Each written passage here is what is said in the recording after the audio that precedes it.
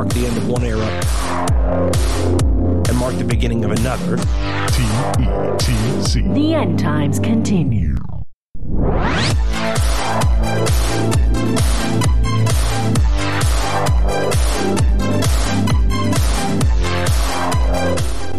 Welcome to the End Times Continue, recording on this, the 27th of August. I am Dino, and you are? Nice. Man, one of the hottest days on record in South Texas in history. Oh, man. Oh, what, real today? Yep. Oof. Are you guys like, do you have like a bunch of fans going, I hope? Or like, do you have your sprinkler system going? Actually, I just turned off the AC for recording. Oh, no. I think the listeners should just not care, and you should turn it back on if you get too hot. Well, the thing is, I can get it mostly gated out, but then the gate gets too aggressive, and I start being very choppy. It's just a pain. Mm-hmm. So it's just easier to have it off for the couple of hours that we record. Mm-hmm. Which is one of the reasons, by the way, that like people ask for 3 and 4 and 5 hour episodes. It's like, no, my AC's off. Yeah, I hope the listeners appreciate your suffering for them. Oh, I'm sure they really appreciate my suffering. I'm kidding. I love you guys.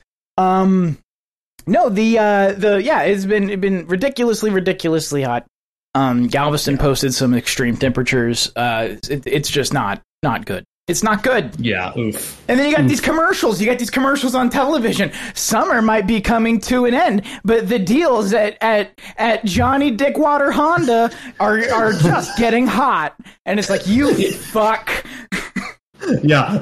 While people are like dying in their cars right now, it's like exactly. It's like, oh, great, fantastic. Summer might be coming to an end. I just want to.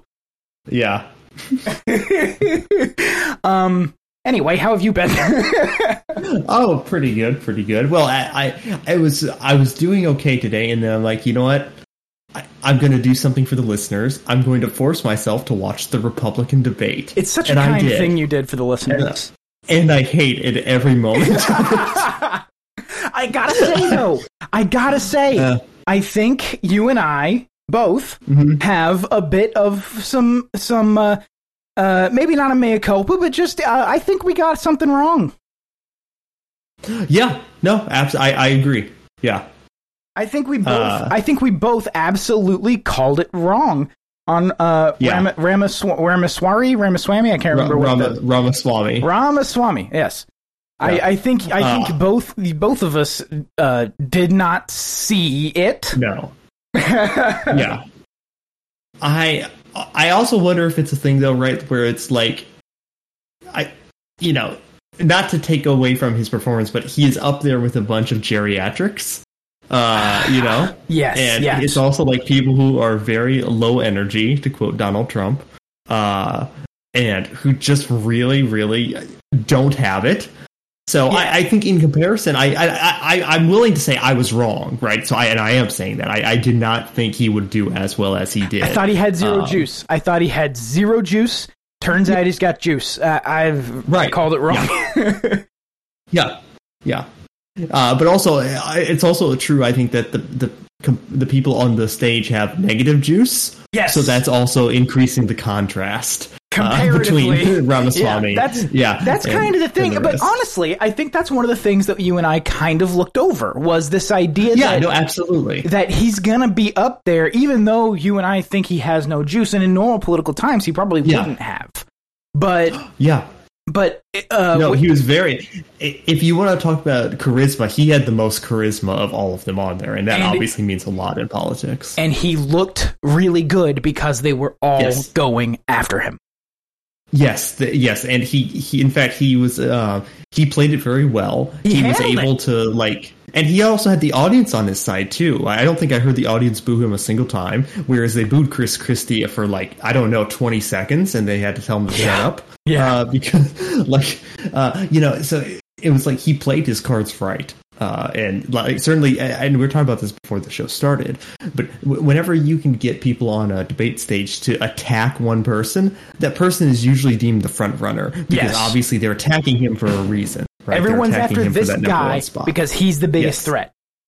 Right. Yeah, exactly. And even if that wasn't true before it went in, maybe it was like, maybe they just thought that and it wasn't true that he was going to be the front runner. But now they kind of created a self-fulfilling prophecy where he definitely is now because they all went after him. You know, it's possible too that some of them kind of had the strategy on, and this might be the strategy of the more sort of entrenched Republican Party machine, is that this dude is a Trumpian-style candidate, and we don't want that. We want to get rid of that. Mm-hmm. And so everybody needs to dogpile this guy and try and kill him. The problem is he knew exactly what was coming, and he punched. For every punch, there was a pretty solid counterpunch right out of him, and it was really, really good. When he called Nikki Haley out for working for Raytheon. Oh, you know? Man, I wish you the best of luck when you're on the board at Lockheed and Raytheon. It was like... Yeah. It's also, you know, I have to always separate my libertarian glasses. I have to take my libertarian glasses off whenever I'm like trying to like judge things from a more like center point of view, right? Where it's like I'm just judging how well he did. There's the anarchist I hate all these people. Yes, absolutely. There's the anarchist worldview, and then there's the real politique sort of glasses that you can look at things with. Yeah. Yeah, because it's like when the whole time I was watching, it's like, man, if only the Earth would like open up beneath them and swallow them, that'd be real great. It'd be wonderful. It's like, oh man, the policy proposals are just like atrocious. What was well, actually, both Ramaswamy said this in the past, but then DeSantis was talking about like how we should like militarily invade Mexico. To stop cartel members. I think he stole that talking point from Vivek. Yeah, I think that's probably correct. Yeah, but then you had things like, you remember? I mean, this is the thing that he did that I think was really effective. Is he drew a line between himself and the party politics machine. And he drew that line, yes, and he drew that line very effectively. And for example, Chris Christie had that stupid canned line where he said he responded like ChatGPT, which I would just want to look at him and say, what do you mean by that? I want to inquire that as well. What do you mean by that, Chris? But when he said, Chris Christie just sort of threw it and then skipped over it, because I think that was, and I was talking to my dad about it, he agreed, that was a canned line he had in the back of his pocket to just pull out on somebody. And he did it there, and that's why it didn't fit. Yeah. It's because it was a canned line. Right, because, out of all of them, like, you think that response would be more applicable if it was directed at someone who is like a party line establishment, where you know what they're going to say before they say it. That's not really... That was the least applicable person he could have used that line on. Yes. And then he also said, last time we had a guy with a funny name and no experience, it was Obama. And I thought the response to that was great. He just turns to him and says, well, come give me a hug. Help me get elected the way you did him. And it was like, oh, shit. This dude can counterpunch really, really effectively. Right. Yeah. There was... I think Ramaswamy is definitely like, out of all of them, the front runner probably at this point for sure. Uncontested, DeSantis, as far as I could see. I thought DeSantis did pitiful. I thought DeSantis was dead in the water. Dude, well, we talked about how his soul is gone. Yeah, dude. When I was watching that, it was like, do you know like when those kids like in kindergarten who aren't getting enough attention, so they start butting in and talking about like all the cool stuff they did. That's what DeSantis reminded me of. Like he feel like he's just exuding this vibe that he's trying to overcompensate or something. He's trying to which all of them are doing to some extent, but it felt the most like inauthentic from DeSantis. I think I don't know. I felt like DeSantis, Nikki Haley, Mike Pence, and Chris Christie are just dead in the water, and then the other two I didn't even recognize. I think Nikki Haley might have a shot if the machine gets behind her. But the other three, But outside of that, I agree with you. It was it was just atrocious listening. And then, putting my, libertarian glasses back on, everything they said just amounted to, man, I love cops. Yes, I agree. It was very right wing, but it was also, I mean, here's the thing too, to give the devil his due. Vivek talked about getting rid of the Department of Education. He talked about school choice. He talked about things that are good things, I think, in an uncontested sort of way. I think these things are really good things that are only bad things to, political controllers. Right. So there were some things there that he said that were good. He's also a nutbar who wants to start a war with Mexico because of the drug trade rather than just legalizing drugs and getting rid of it that way. Yeah. But and he seems to think that, and all of them seem to think that, how we stop the drug problem is we just start enforcing the law. As if it's not being enforced right now. What do you think they're doing now? Huh. Interesting. Why is 50% of the prison population there for drugs? I think it was, I could be wrong, but here's the thing, right? Whenever politicians talk about, I'm going to slash, all these departments and do all these things, but then they're like, I want to empower the police. And I think Ramaswamy said something almost verbatim like that. Oh, yeah. I think it was when he was asked about like drugs and their crime and stuff like that in general. It's very much along the lines of like the Unleash the Cops rhetoric that we saw a couple of years ago from some of the post-libertarian sort of side.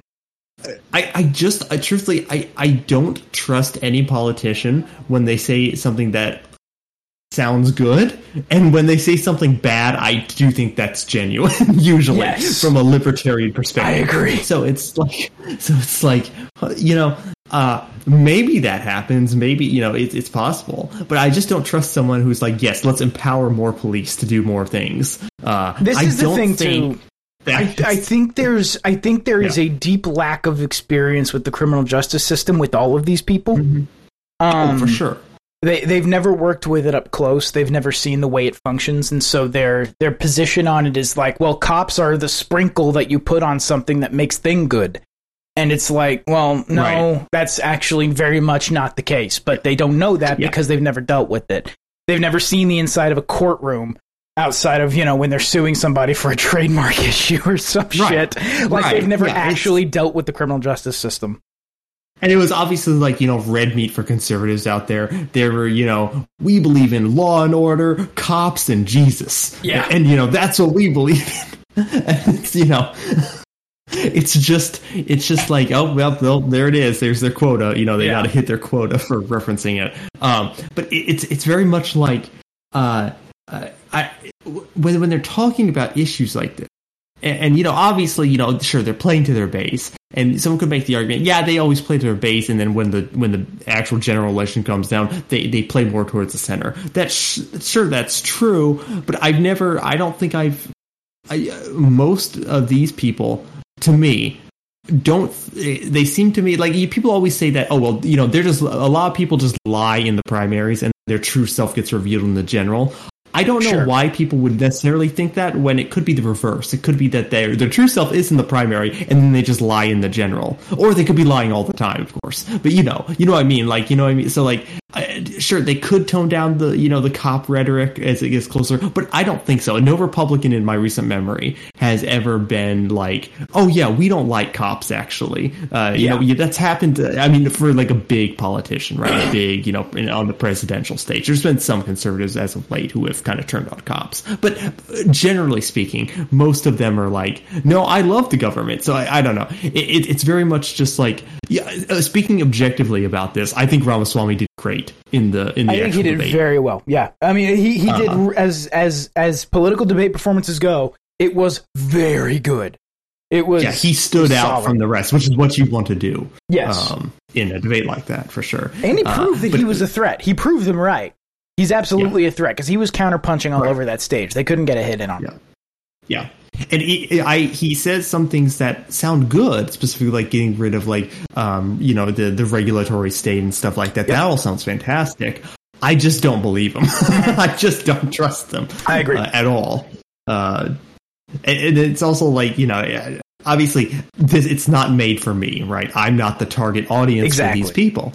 So obviously, it's like, of course I'm going to say that, but it is what it is. Think about this, though, too. This is something that Lady Jane brought up, actually. I was talking about him and his performance and the fact that he seems to have juice and all this, and she said, but he can't win the primary. And I said, why is that? And she said, well, simple fact is he's Hindu. I think that is also going to play a role. I think so too. I think so too. And I think how much of a role it's going to play will be revealed when someone calls him in a public way. When someone says you're not even Christian, I think the response to that will tell us how much that matters. Right. And also, I he's Hindu. And I also thought, there might have been some, not explicit, right, but there was some slight, racial undertones to how Chris Christie treated him as well. Having a weird name was one of the things he called him out for or something, as if that's an own. The weird last name was Obama. And it's like, first of all, I've never heard that name. Weird last name. Right. Yeah. So, but yeah, that'll be just like one syllable off from O'Brady. What are you talking about? Right. Yeah. But no, I agree with you. There felt like there was racial tension there when he said that, and I was like, hold on. Yeah. People aren't what do you mean by that, Chris? Yeah, what do you mean by that? No, that's exactly how it felt. Yeah. Yeah, it really did. I don't know, but I did love Chris Christie getting booed for like 20 minutes. Though. That was great. That was great to see. It was great. I want to know who the guys out on the wings of the stage were. I mean, there's a random billionaire running. Yeah. Well, and then the North Dakota governor, I think, right? I don't remember his name. But he had a very presidential stature. Like when I think about American presidents, that guy looked like a president just in terms of like physicality. Yeah. Of the people who have been president previously. Yes. You know what I mean? Like he looks like he could be painted in a portrait from 1800 or something. Yes. That type of thing. Yeah, I don't know about any of these people. It's like I'm watching the debate. And it's like, I try to like stay out as much as I can of like political goings on all the time. So obviously I'm not going to know these people, but I really didn't know these people at all, which is fine. Very much, which is fine. Honestly, it's the kind of situation where like Chris Christie or DeSantis or Vivek could have looked at him and just gone, "Who are you?" Like, I was most surprised. Responded positively to that. Yeah, and it was also I was most surprised, honestly, by Chris Christie being up there. I had no idea that guy was running. I thought he blew out his political career in like 2016. Like, what happened? Yeah, I mean, this is a dude, why are you here again? This is a dude who is a career politician. He wants to keep climbing that ladder so fucking badly. And it's just never going to happen for him. And I'll tell you what, too. A good chunk of the reason it's never going to happen for him is because he's a fat fuck who doesn't carry himself with any dignity. He can't sell how fat he is. He'll also always be haunted by that picture of when he closed down the beaches in New Jersey and then he was out there with his family while they were closed. I think that was like a huge mark against him, and things like that. And also just the fact that I thought he just got completely embarrassed in, 2016? He did. That I can't, like, he's the Jeb Bush of this election. He embarrassed himself the other night. Right. Or actually, no, I was going to say he's the Jeb Bush. I take that back. Pence is the Jeb Bush of the election cycle. Pence is going to get bullied. He's going to get pushed down the stairs like a toddler. It's going to be super funny. But yeah, he's going to get absolutely demolished. That's my prediction. Pence, I feel like Pence is running a zombie campaign and has been since like the tweet where he announced that nobody cared about. Yeah, there are too many people, too many diehard Trump voters, which make up a large part of the Republican voting base that hate his guts. There is no way in hell that he will ever be nominated unless like the Republican, the RNC pulls some bullshit out of their ass. It would be a machine. It would be a machine play. Yeah. Right. Yeah. It wouldn't be real sort of democratic support, democratic in the sense of democracy among the Republicans. Yeah. It would be a machine play. Yeah. Well, very much like Biden was. Biden was a machine play. Biden 100%. It's the same thing. Yeah. Yep. All those people dropping out and forming what Justin Robert Young called centrist Voltron in order to support Biden. and that gave him the nomination. I mean, that was a political machine at work. And I mean, it was a good decision from their perspective, from a Democrat political perspective. That probably won them the election. Milquetoast, safe, former vice president, not offensive, inoffensive. All that is the right play to make against Trump. Who can say, old grandpa who can say, remember the good times, and stuff like that. And and the kind of old grandpa who can say, if you don't support me, you ain't black, and nobody really calls him on it. Right. It's like, well, that's just Grandpa Joe. Yeah. Jesus. What an absolute fucking moron. Oh, there was one thing I wanted to bring up before we move on. Yeah. And I didn't bring this up to you before the show, so this is I'm surprising you with this topic. No, yeah. Go for it. So the BRICS are expanding. Mm-hmm. Oh, yeah, yep. Let me get the full list. Because you're going to tell people what that is for people who have no idea what BRICS is. I will. That I did not know last week until you explained it to me. Yes, I will. So the BRICS is an economic bloc that is at its core made up of Brazil, Russia, India, South Africa, and Brazil, Russia, India, China, South Africa. That's what BRICS stands for, BRICS. Yep. And they've existed since like 2010. They kind of came across my radar in about 2011, 2012 when the No Agenda show talked about them. And this was back when, do you remember in like the 2000s when the scary currency was the gold dinar? You may not remember this. I do vaguely. Yeah, that was the kind of thing where it's just like they're going to try and make that the reserve currency. Well, there have been people since kind of the mid-2000s, since sort of the U.S. got really deep into the war on terror, talking about the fact that the dollar is not stable enough to continue to be the world reserve currency past like 2050. And this can't, the dollar is eventually going to be replaced as the world reserve currency. That's the only force that gives it any value right now, is the fact that it is the world reserve currency. And once that is over, the dollar collapses. Okay, that's pretty much that's pretty much agreed upon. There are very few people who say, well, if the dollar quit being the world reserve currency, it would still have any value. No, very few people make that argument. Right. On any side of any political discussion, whatever it is, whatever kind of economic school you're coming from, most people say if the dollar is no longer the world reserve currency, it's over. And so the BRICS was this economic bloc that formed, and I started yelling about it in like 2012. I was like, this is going to be a threat. This is going to be a threat. And things like that started to bear out when China and Russia started the deal to build the Belt and Road. There was that mysterious, do you remember that mysterious little color revolution that happened in Kazakhstan a couple of years ago? Well, it turns out that's the hub of the Belt and Road, so I'm wondering who learned their foreign policy from the U.S. It just makes too much sense, you know what I mean? So this whole economic bloc has been forming, and now you have a bunch of soft economies, developing economies, and poor economies adopting as their sort of reserve currency the Chinese yuan. And that is the BRICS sort of like intention, is that countries adopt this currency as their reserve currency.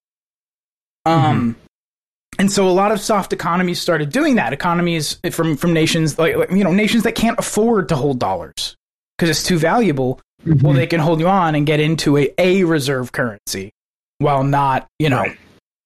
Well, yeah. The thing that places the dollar as the reserve currency is the petrodollar. It's the fact that the oil companies and the oil producing nations, OPEC in particular nations, want dollars. That's what they want to trade in. That's what they value. The dollar is backed by oil, not gold. Yes, exactly. That's exactly right. Yeah, 100%. And it turns out at the beginning of next year, in January, the bloc is going to be expanding. Thursday of last week, the BRICS bloc agreed to admit Saudi Arabia, Iran, Ethiopia, Egypt, Argentina, and the UAE. Oh, that's pretty big. That's fucking huge. because where Saudi Arabia goes, so goes OPEC. Yep. And this whole sort of thing, Saudi Arabia is huge, Iran's huge, and the UAE are huge. Those are your. Again, this is where these people control OPEC. They make the decisions for OPEC. Another thing where I can write down, man, nuclear energy would have prevented this if we had just invested in it like 50 years ago. Absolutely. Absolutely, 100%. So the concern now becomes, and here's the thing, I've had a lot of people, especially recently, telling me and saying, just generally seeing them saying that the BRICS are not a threat. I'm not concerned about the BRICS. I'm not concerned about the BRICS. Okay, fine. No one's saying you have to be. But this is how this goes if this goes poorly. Mm-hmm. Saudi Arabia, the UAE, Iran, the rest of OPEC start to accept Chinese yuan instead of dollars. Eventually, they make a full shift. If the United States dollar does not have, if the petrodollar is gone, the dollar is gone. Yeah. Yep. And it won't matter how many school teachers have pride flags hanging up in their classrooms, because you won't know where your next meal is coming from. Mm-hmm. That's the reality if this goes the way I think Russia and China want it to go. What's the old classic saying? It's the economics stupid. Yes! Always!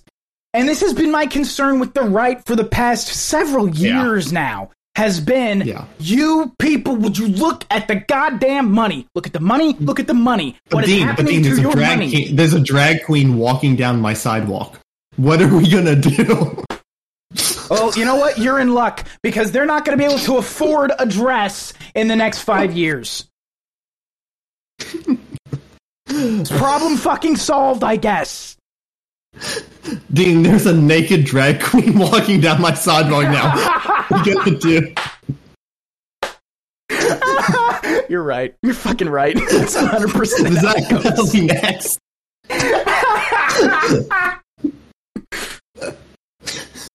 Oh my god, good call. Yeah, that's how that goes.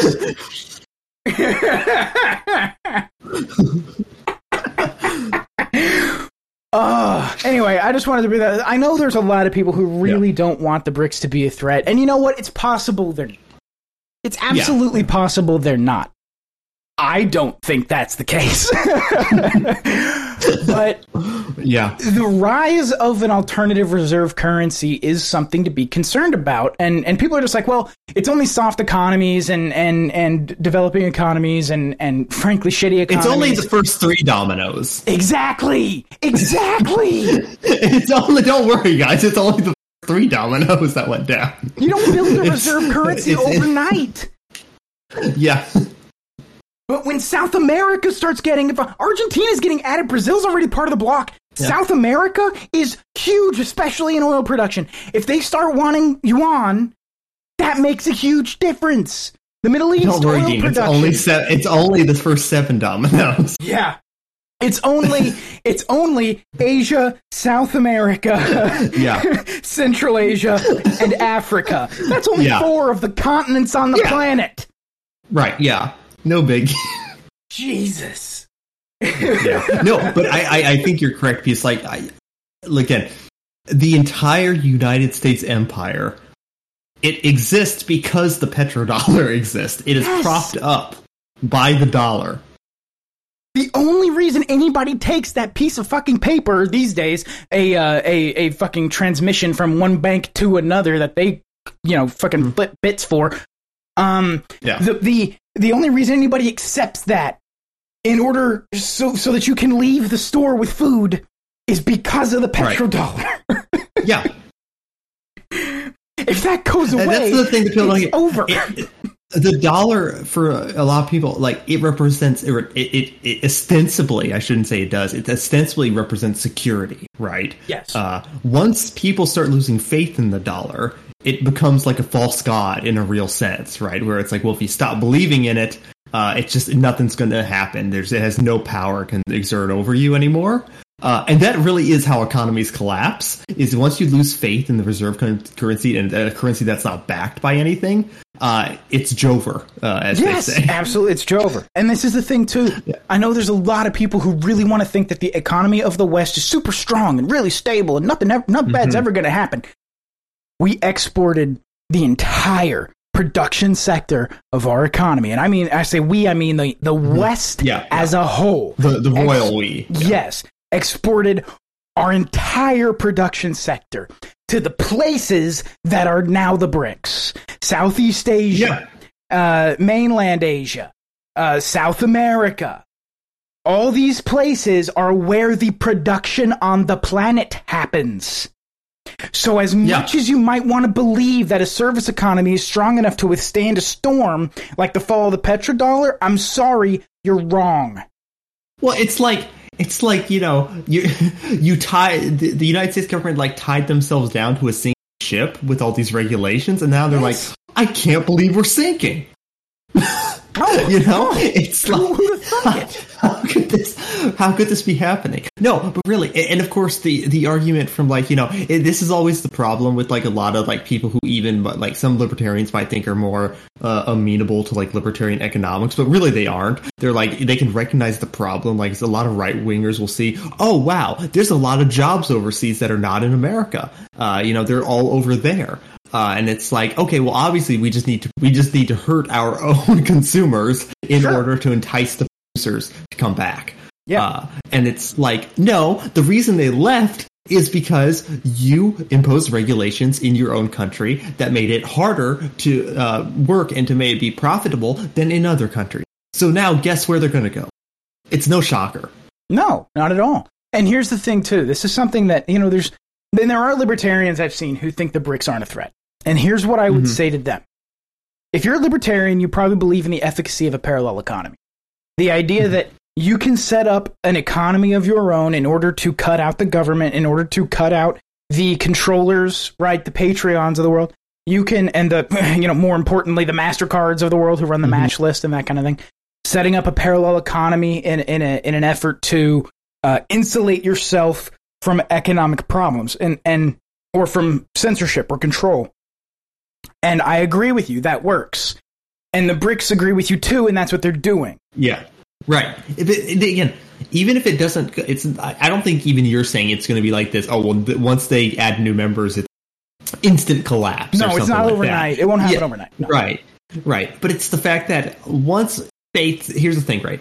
In crowd dynamics, right? When faith gets lost in a certain thing, and then you have more and more people lose faith in it, that incentivizes other people to start to worry. And when they worry, they start to lose faith in it too. Yes. So, it's like a trend. When a trend on its own going in a direction in social dynamics might not mean anything, but the way people interpret the trend will often cause the trend to further in that direction. Yes. Because it becomes this almost self-fulfilling prophecy. Well, a lot of times. Yes, you're absolutely correct. And to your point, it's one of those things that's going to be, the old joke, how did you go broke? Well, slowly and then all at once. Then, yeah. That's what this is going to be. How did the dollar lose all its value? Well, slowly and then all at once. And this is, I mean, here's the thing, though. I mean, if you've been paying attention, and a lot of people who listen to this show certainly have, we've been in that slowly bit for a very long time. And I'm afraid that the all at once bit is coming. I'm not saying it's happening tomorrow. I'm not saying it's happening in January when these nations join the BRICS. I'm saying the all at once part's coming. Because we've been in the slowly part for since 1970. Right. And so it cannot be sustained. It is unsustainable. And this will not last. This is always why, when people, you can criticize Bitcoin, people can criticize Bitcoin because, maybe it hasn't, the adoption hasn't been as fast as people wanted it to be, or, or for the right reasons, where it's speculators instead of people actually trading a currency. Right. Yeah. So, people can complain about that, but it's always funny to me that the people who are all complaining about Bitcoin and stuff like that are holding on to the dollar And it's like, man, you're in no place to be criticizing Bitcoin best of whatsoever. luck to you. Yeah, good luck. I mean, that's the thing, too, is you got people who are just like, well, here's how you hedge against that with gold. Or you hedge against that with Bitcoin. And it's like, guys, there are failure points across both of these things. For not the least of which is, you sure you got electricity, bud? And right. There's also, with gold, I mean, what's the real world value of gold, especially in a collapsed economy? You can't go sell it personally to China so they can make more semiconductors or more traces with it. I think the point is, like, if an economy completely collapses, like, and the power grid goes down or something, you have a lot more to be worried about than what the medium of exchanges. Yes, 100%. Yeah. You know what your store of value is then? Bullets and cigarettes, and I'm not even kidding. Yeah. Like, for real, that's all anyone's gonna fucking want. Yeah. Learn how to grow weed. People will want weed. Don't worry, from Dean. you. It's only the first 11 dominoes. Yeah, exactly. It's only the first 11 dominoes on the first 4 continents on the planet. Yeah, There's. It's only the first 13 dominoes, Dean. Now. Yeah. Don't worry. 3 continents remaining, and 2 of them are basically just Europe. One of them actually Europe, and the other one Australia.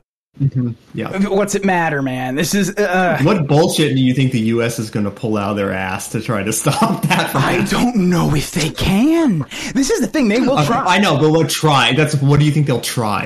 I'm afraid it's war with Russia. Yeah. I'm afraid it's war with the core of the BRICS. It seems to always be that problem where it's like, ooh, things are going bad. How can we distract from that? I think the U.S. will use Taiwan as a cover, and maybe even the rest of Southeast Asia as a cover, and say we're going to war with China because of what they're doing in Southeast Asia, and that will be what happens. That will be how they do it. And when people complain about how the economy is doing horrible, they can just say, we're in a war. There are more important things going on right now. And then people will just eat it up. Or I don't know but there'll certainly be like people who'll be like, well, we're in a war. We of course the economy's not going to be great. Yes, absolutely. And I do have something else to say, but you might want to leave and rejoin and break it up a little bit. Oh, okay. All right, thank you for that. Yeah, no problem. So I agree with that, and I also think this: if they start a large enough war, they can just go back to what they claim solved the Depression in World War II, and what in a sense actually did. I mean, fascist mobilization of the entire country economically is going to make your economy move. So I mean, it's going to move it. It's not necessarily going to make it richer. Do you know what I mean? Like it's going to jolt it, but it's Yes. And so I'm afraid that's the next move, is that you start a big enough war. This is a war with China and Russia is not going to be a war that can be fought for 20 years with, volunteers only and all this other stuff and drones and shit. Well, it's they'll be able to say, look at our GDP. Right? Just look at how much we're producing for the war effort. But it's like, wow, you built all those ships and you essentially sunk them to the bottom of the ocean. Congratulations, much wealth made. Very good. You got the Chevy plant to start turning out tanks to get blown up. Yeah. Right. Yep. And well, there's not really a Chevy plant anymore, but you know what I mean. Yeah. There's a little bit of that, but a lot of that's done in Mexico now too. Yeah. But even then, man, I just don't see it being. I see that being how they try and solve it, because it's always how they try and solve shit like this. Mm-hmm. And here's the thing, man. Look, maybe it'll work. I don't know. Yeah. Or do you think that right. maybe instead?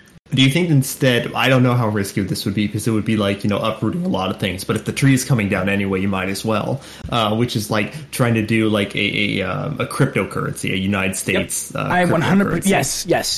Yes, and yes. I think they are going to use the dollar's imminent collapse or devaluing to the point that nobody wants anymore as a reason to roll out the what was it they were calling it? Central bank digital currency. Mm-hmm. That's what I think that's absolutely in the cards. Yeah. Yeah. I think that's the plan. Yeah, I think so too.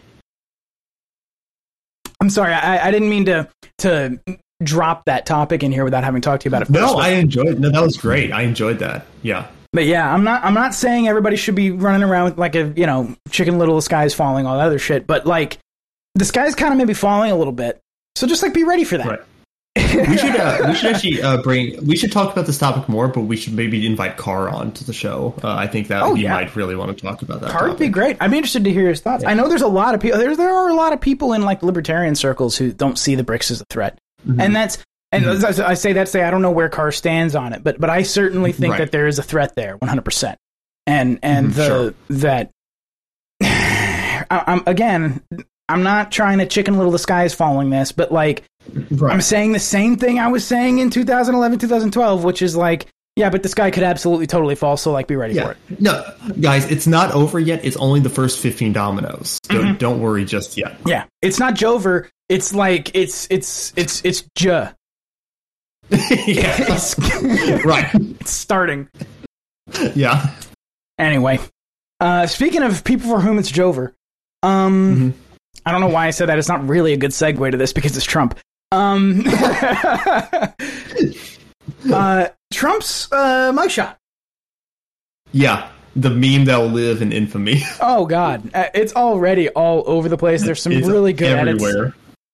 edits. Some people made it into, there were people who made it into a like an album cover, like a Tupac style album cover. Yeah. I think on Twitter, I think it was Titus who put or pulled it from somebody else who put a teardrop on his face and I saw that one. Bar over his eyes. Yeah.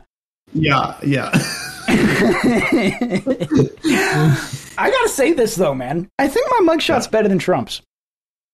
Oh, I really do. I think my mugshot's better than Trump's. I've never seen yours, but I'll believe you. I'll send it to you. I'll see if I can dig it up. I know it's on my cloud server somewhere. Okay. It's somewhere in my NAS. I do think it's a really good mugshot, though. I don't know. Maybe it's just because everyone knows Trump. It's emotional. But it seems to be hilariously memeable, and that's what I wanted out of it, and I kind of got that, so I'm very happy. One meme I saw was like they edited in like a microwave like screen, a glass in front of it, and it's like what my chicken nuggets see at 3:30 a.m. That's the thing that makes it good, is the amount of emotion that's in it. Like it's obvious. Like I get the feeling there's a little bit of like a fuck you. You fucking scumbags. There's a rebelliousness like in that. it. Yeah. 100%, yeah. That's what you're right. That's what makes it so wonderfully memeable. Yeah. And it's what makes it it's what makes it sell. Apparently, and this was published in the Epoch Times, unprecedented demand for Trump mugshot merch. Hours after former President Donald Trump's mugshot was released, the public merchandise featuring the now viral image has become a hot-selling item for some retailers.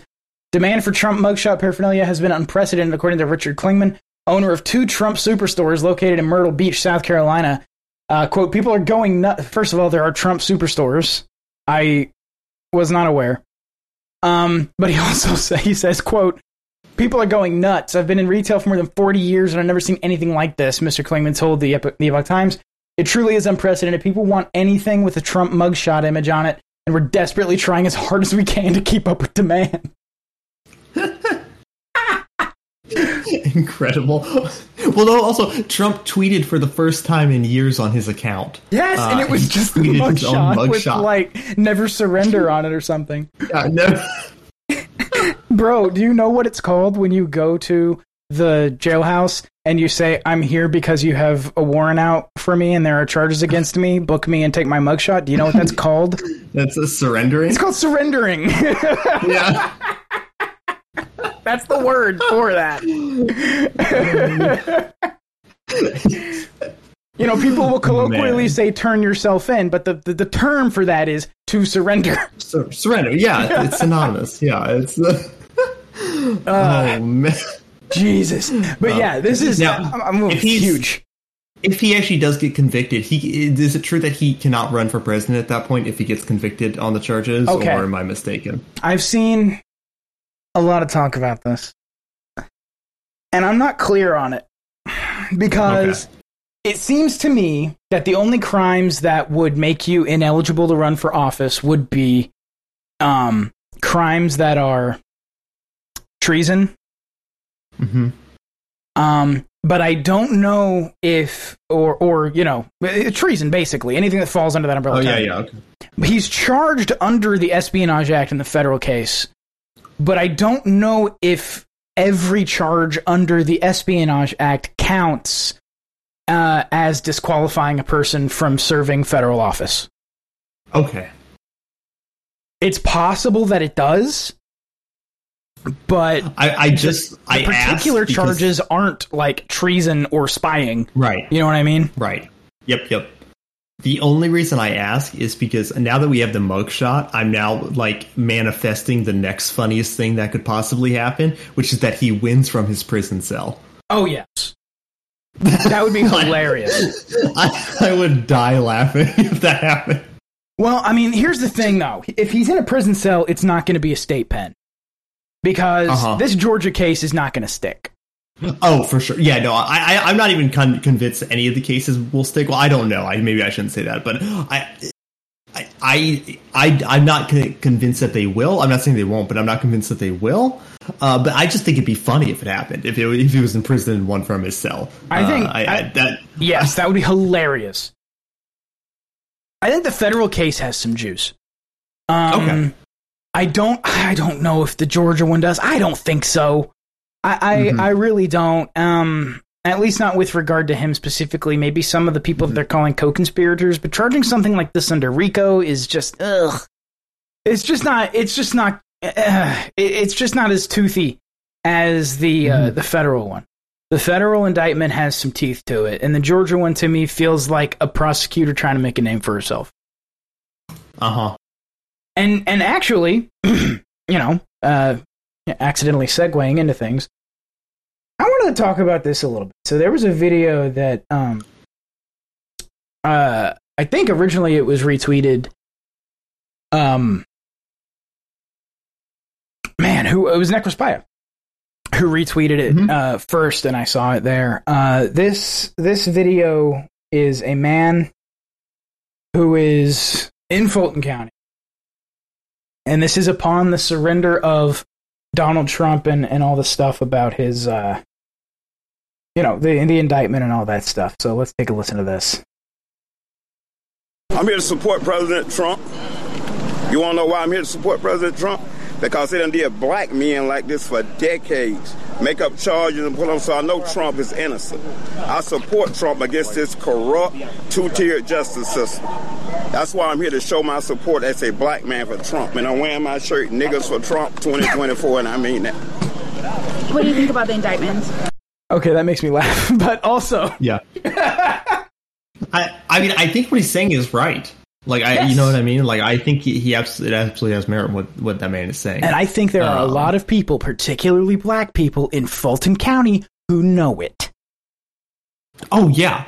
Yeah. I mean, look, whenever you see anyone, like, look, there's a lot of things. Like, here's the thing, right? It's always like, I don't like defending Trump, but I feel what I especially hate is when people attack, like, make up some bullshit to where it's like, okay, well, now I feel like you're just targeting him unfairly. You know what I mean? Where it's like, you could attack Trump for so many things, like, his continued bombing in the Middle East, all of that, all of those things, his response to COVID, all these things are like legitimate criticisms. Oh, you could like justly attack Trump for, his, take the guns and worry about due process later. All things, legitimate things you can attack him for. But when it's like this, it feels targeted. It feels like you're scraping the bottom of the barrel, trying to find something to get him on. What you call it? It's what malicious prosecution. Malicious prosecution. They're just looking for a reason to try to get him. Yes, and it seems that way here, especially because, and as we talked about previously, you got presidents who have actively killed American citizens. Yeah. American citizens were killed on president's orders, and this didn't happen in 1860. This happened in when was Abdurrahman Allah killed? That was in 2009? Somewhere around there. Yeah, something like that. I can't remember exactly. But Yeah, it was under the Obama administration. And you know, outside of all the war crimes that you know every president's committed, going all the way back to fucking Roosevelt, or even before. But the point being, not bringing charges against any other president, not bringing charges against, you know, Joe Biden for having classified material in his garage. Yeah. I also want to clarify, it's not just that they're not going after other presidents for me, because if they just started locking up, you know, a portion, or if they started prosecuting, I should say, if they started just prosecuting politicians for their war crimes, even if they didn't prosecute all of them, I still would be more happy about that, right? Even if they didn't go after all of them, but it's because it's for something so minor. Like, I don't care about any of this stuff. No. Like, you know, no. I don't care at all. The classified documents thing, that's all, that whole thing is the, Lady Jane described it as the tax evasion of politics. Every politician has some classified documents where they ought not to. Again, the indictment from the feds with regard to trying to overturn the election results, I think, is the only one that has any teeth to it. And I still don't give a fuck about that, because I'm sitting here thinking, like, I mean, do we not remember the days of the political machine in Chicago? Who got locked up for that? Like, who got locked up for this? Is and the point isn't that one person got away with it, so this other person should. The point of it is that one person got away with it because they had no interest in holding them accountable. And the only reason they're going after Trump is because they hate him. They don't care if he's held accountable or not. Exactly. It's not objective. It's not an objective rule of law thing. It's we're going after this guy in particular because we hate him. That's not that is a selective prosecution. I would say it's malicious prosecution. And that I think will be part of Trump's arguments in court. And going back to you know, to what the man in the video was saying, it's like, yes, the state has a very long history of specifically targeting specific groups of people in this country for prosecution. For just like how it was in Richard Nixon, historically, one of his aides, I believe it was, I don't think it was Nixon himself, but one of his aides specifically said the drug war was started because they wanted to have a legal reason to lock up hippies and blacks. That was one of Nixon's aides. So the fact that the state does this, they're on record doing this. I think there is definitely a connection where it's like, you know, what one group that has been like unjustly prosecuted. And look, I obviously the state acts unjustly to everyone, but sometimes they do like specifically target some groups, especially. There is an outsized effect, and this is the thing. There's a lot of social conservatives who want to act like there's no effect on the black community from policing and stuff. Dude, the black community is so over-policed, especially the inner-city black community is so over-policed, it's ridiculous. You got people who would otherwise live totally normal lives, getting picked up and dropped into the system at 18 for weed possession, or for some other drug crime, or for having a gun on them they're not supposed to have, or whatever. Shit that shouldn't be fucking crimes. And then they get dropped into the system. Now they've got a record, and now they got problems for the rest of their fucking life. This is not. And then they can't get a job later on because they have a record, and they then can't get they can't rent a fucking apartment. They can't get a good job. They can't get out of the fucking hood. So now they have to carry a gun with them. And now, they got a gun charge. They're not supposed to have a gun. Well, he's got a gun, so let's hit another charge on him. Give him another charge. Right. Yep. Like, this is the kind of thing this is what over-policing means. It doesn't mean that people who commit violent crimes shouldn't be punished for them. It doesn't mean that people who commit violent crimes haven't broken the law. Which is always the straw man argument. Right. Which is always the straw man argument that they lay out. So you just want, all these people just to get away with murder or something like that. It's like, no one is saying that. No one is arguing that. No one is arguing that property crimes should be left alone and not pursued.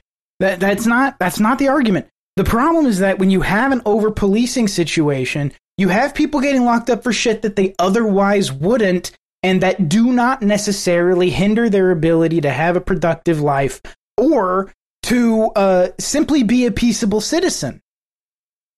Even if they have a deeply unproductive life, they can still be a peaceable citizen. And so whether or not they're a felon with a gun, whether or not they're, carrying a gun in the wrong place, whether or not they're smoking weed every day, Like, it doesn't matter. They're not hurting anyone. They're being a peaceable citizen. And that's the effect of over-policing. It's got nothing to do with, I don't think that there should be anything happening to murderers and rapists and stuff. No, that's not the problem. Yeah, anyone who responds to that with that argument is just straw manning. Like, no one's making that type of argument. So it's always just a silly retort. And they know this. They know this. This is something that, again, you want to talk about fatherlessness in black communities. They know why it's there. And why it's accepted in a lot of cases. But this is part of it is that this is a system that does over-police the black community. Poor people generally. It's really not so much a function of race as it is a function of income. Because you get this same thing happening in the fucking trailer park and in the barrio. It doesn't really matter what the race is. Right. But in any case, my point is, Fulton County is notorious for having a terrible criminal justice system. They're notorious for killing people in jail. They're notorious for having civil rights violations on the regular. Fulton County is a known bad actor as far as criminal prosecutors go. Fani Willis does not have the faith of the communities that she supposedly serves. And so this idea that I think that even broadly, all of this could hurt Trump. I really do. I don't buy so deeply into the idea that, like, that if he actually goes to prison, it's going to help him. I think the only thing that helps him is if he beats the charges. But regardless of that, I do think that people who live under that system, particularly the one in Fulton County, are not convinced by this. Sure. No, yeah, that makes sense. And he continues here. There's more to this clip. I'm sorry, I got sidetracked. Okay, go for it. Oh, it's a bunch of bullshit. It's going around the country. Fani Willis, she went to school with my sister. She's full of shit. She was full of shit then. So she's a puppet for the white liberal that is controlling everything. She's in front, but the white liberal back there pulling those strings, telling her what to do. That's what I think about her, making a fool of herself. Do you think it's going to help his election? Of course it is. It's going to elevate him all the way. I think we should make Trump king. That's how I feel. I love this guy. Yeah. But I think he's got a point. I think locals don't fucking trust Fani Willis. I think people who have been subject to the whims of the criminal justice system in Fulton County don't fucking trust Fani Willis. Yeah, I really like this guy. I think a lot more people should be more distrustful of prosecutors. Oh, yeah. And I like that sentiment. Well, I love the fact that he's like, she went to school with my sister. She was full of shit then. She's full of shit now. You fucking go, man. Yeah. Get him. I really like this clip. I like this clip because I do think it sort of exemplifies a thing that I've personally seen here, working, seeing the way that the criminal justice system works here in Harris County and seeing the way that people respond to it and seeing the conversations that happen even in court. There's a lot of crust on the criminal justice system of civility and pretending like all this is always legit when there's a lot of people sitting in that room rolling their eyes thinking this is the stupidest fucking thing I've ever seen. And it's a relatively consistent thing. I actually got, if I may, I kind of want to actually talk about something that's sort of related to this, but not explicitly. Sure. What is your opinion of, and like, what do you think specifically about like the general sentiment, at least from my own experience? Maybe I'm completely off base here, but from my own anecdotal experience, why are defense attorneys seemingly more hated than prosecutors? Because defense attorneys, actually, I'm going to use a phrase that would be better used as a segue to another thing we want to talk about today, but because defense attorneys defend the indefensible. Because defense attorneys are who gets blamed when this is the thing that people don't understand about the system. Okay. I think a great example of it is the idea that somebody gets off on a technicality. Okay. And I did a thread about this on Blue Sky. The idea that you get off on a technicality. What that phrase means is that the state fucked up the case. Yeah. And the defendant must be freed. That's what getting off on a technicality means. Yeah. The prosecutor, who fucking knows better, or should, went to the same fucking 3 years of education I did, and I can tell you they don't know a goddamn thing. Mm-hmm. The prosecutor, who should know better, fucked it up. Or the police, who we know don't know better, fucked it up. You got police, man. Police out here will argue with an attorney who they are actively interviewing as part of like investigation or detention. They will be interviewing an attorney who they suspect of having committed a crime or something like that. And the attorney will say, I don't have to answer that because of this and that. And he'll say, oh, you're a jailhouse lawyer? And it's like, no, he's an actual lawyer. You're a cop. You don't know shit. Yeah, right. The cops don't know the law. And so that's what that means. But people assume when the phrase got off on a technicality, people assume it's like, oh, the defense attorney found a way that he could get him out of there because somebody misspelled something. Like they pulled a fast one. Right. Like they pulled a fast one or something. And yeah. No, it means the state fucked up the case so badly they had to let the defendant go. Right. Because look, here's the thing, right? I come from like a more not me personally, but I come from a conservative background in the sense like the people I was raised around are like deeply like right wing. Yes. And same.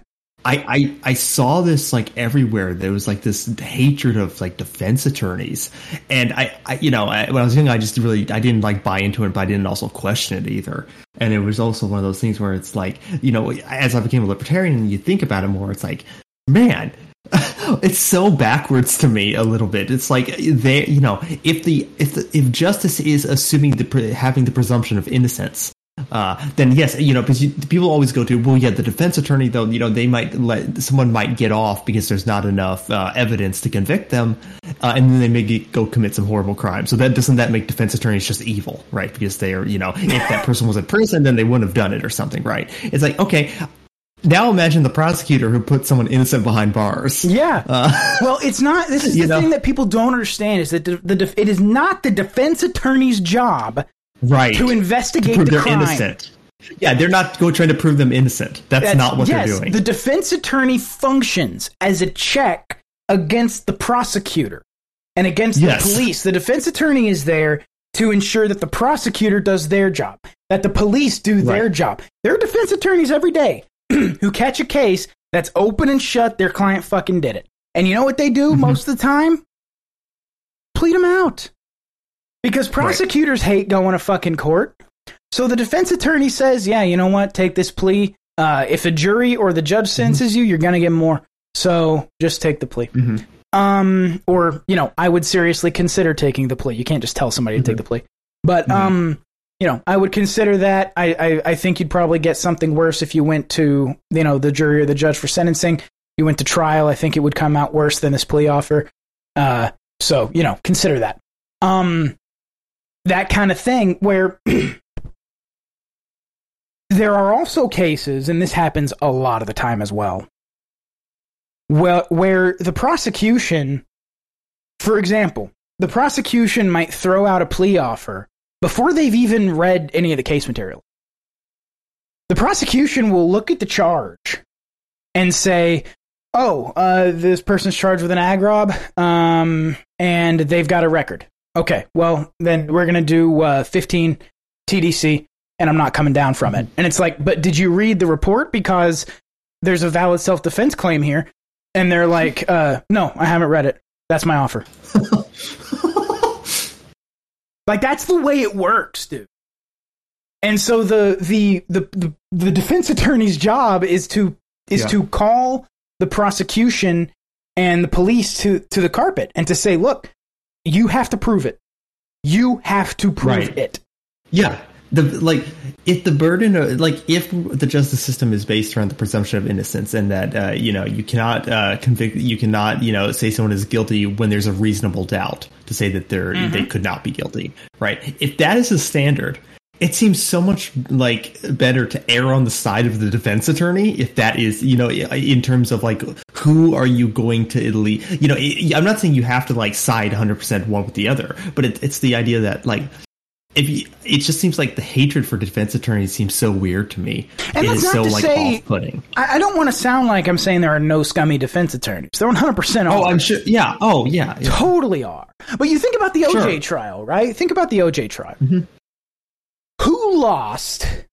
Okay, I should put it to you this way. Whose decisions resulted in OJ being found not guilty? The prosecutor. The prosecutor. You know who allowed the glove thing to occur? Who? The prosecutor. Oh yeah, well, of course, yeah. The prosecutor, one of the prosecutors on the case, I think it was the woman who people made fun of for having bad hair. She wanted them to do it in chambers, to do the demonstrative in chambers first before they did it in front of the jury, and the other prosecutors on the case, the other prosecutor said, nah, we got to do it in front of the jury. It'll be dramatic. For the drama, we got to do it in front of the jury. We got to get it on TV. We got to get it on. And now you've got a fucking slick, smart defense attorney saying, if the glove don't fit, you must acquit. Yeah. Because you fucked it up, prosecutor. You fucked it up. So that's the thing. Yep. Like people don't put the responsibility in the criminal. People don't understand the way the criminal justice system works. They, even if they know intellectually that it's supposed to be you're innocent until you're proven guilty beyond a reasonable doubt, they see it as you're accused of a crime by this powerful entity with all these resources and investigative knowledge, and therefore you must prove that you're innocent. Yes, yeah, it's just like when a cop arrests someone, well, they must be a bad person because that cop's a good person and they're arresting someone, so that means the opposite guy is a bad person. Exactly. Yeah, that's kind of like how it works. Yeah. Yeah, that's 100% the math, and that's as far as the math goes. Yeah, if you did nothing wrong, why would you be in court, right? I think that's also like a presumption. If you didn't do anything wrong, why are you here? That is the thing that is the thing that puts so many people in prison who shouldn't be there. Yeah, is that even if they actually did commit the crime, but for example, you take somebody who's got no record who committed a crime and who it's because they're a dumb kid with dumb friends, and they got good parents who care about them, and they'll probably be fine if you give them probation and sort of, have them keep their nose clean for a couple of years and let them go.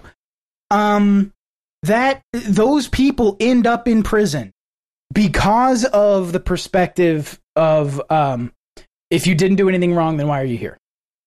Yep. Right. Or if you're not a bad person, why are you here? It's just such a bias in favor of like the cops in the state that it's genuinely scary. Kind of, right? Because like if you walk into court, the deck ostensibly the deck should be stacked in your favor because it should be the prosecution that has to have all the burden. But in reality, the prosecution's case is supposed to be what's on trial. Like we're looking at the prosecution's case here to determine whether or not it meets the standard.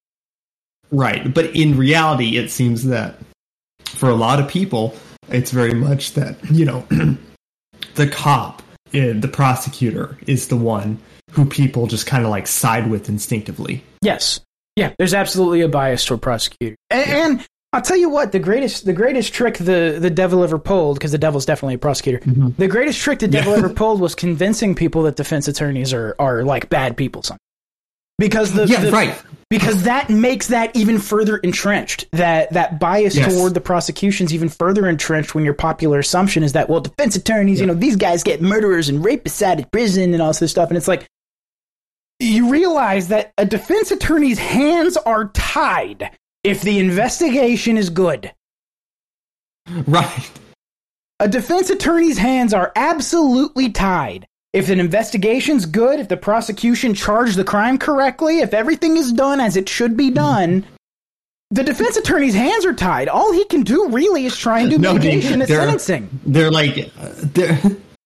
rolling a nat 20 on lockpicking, getting people out of prison. Yeah, that's what the defense attorneys do. Yeah, that's how it works. Yeah, that's how people see it. Yeah, I know it is, but it's so insane. Like, I'm a big fan of Blackstone's ratio, which is that, like, even if the person is guilty, if this prosecution cannot come up with an actual case against them, I don't care. You're not. No, this is not going forward. Even if it turns out that they were guilty, it's like I would rather the guilty person go free than a single prosecutor lock a single innocent person up. And they'll go forward with cases they shouldn't. For example, it's common that you'll have cases like, and this isn't always just with guns, it's with possession of other things as well. But let's just take a felon in possession of a firearm, because that is something that bothers me so deeply. It's always on my mind. This idea that we have a law that basically says if you were convicted of a previous crime that's a felony, you don't get to have a gun, and the crime didn't have to be violent, and the things that are now felonies did not used to be felonies. Right. Yeah. It's the obvious problem of like, well, if your basis of right and wrong is the law, then it's essentially just like fluid and arbitrary, right? Right. It's like, yeah. So that is also just a huge problem on top of it. But you'll have them charge cases like this, where let's say, for example, a guy goes and picks up his girl, okay? And he's a felon, he's not supposed to have a firearm. He's in his pickup truck. He goes to pick up the girl. The girl throws her purse in the back of the pickup truck. It's a big bag, backpack, whatever it is she's got with all her shit in it. Throws it in the back of the truck, and they start rolling. They get stopped by the officer, okay? The girlfriend is a moron who gives them permission to look in the bag. They go in the bag, and they see the gun. They see her gun. It's her gun, her bag, her makeup in the bag, nothing indicating that this dude owns the bag. Okay. They go into the bag, they see the gun, they charge the guy with felon in possession of a firearm. That's the kind of case that they bring all the time, dude. Right. And they won't let him go. They won't be like, I mean, you can be like, would you just read the case? And the prosecutor's like, no, I'm offering 10 TDC. And it's like, but did you read it? Did you actually read the case? Nah, but that's my offer. Okay then, dude. I guess we'll fucking see you at trial then, motherfucker. Like that's how the system works. That's how it goes. That's so insane, man. Those are the kind of cases they bring. Also, it's also just kind of crazy to me, the whole felons can't own firearms thing, because like if you think that they're so by their logic, if you think this person is so dangerous, why is he out of prison? And I'm not advocating for people to be in prison. I'm just saying by their own logic. Well, if this person's not allowed to have the rights of a human being, why are they out with the rest of the human beings?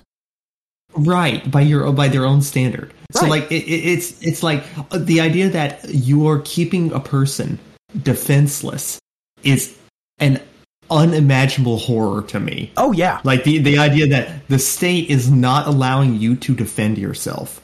Not only that, is evil. And I don't care. Truthfully, I want to be like very just hard on this. Is that I don't care even if they committed actual violent felony in the past. Oh yeah. If they, the fact that they have the right to defend themselves, after they've paid their debt to society or whatever you want to say, they have the right to defend themselves. And the fact that, it just seems so bizarre to me. Yes. That it's like, oh, yeah, obviously we can, these rights are inalienable, except when we say they're not.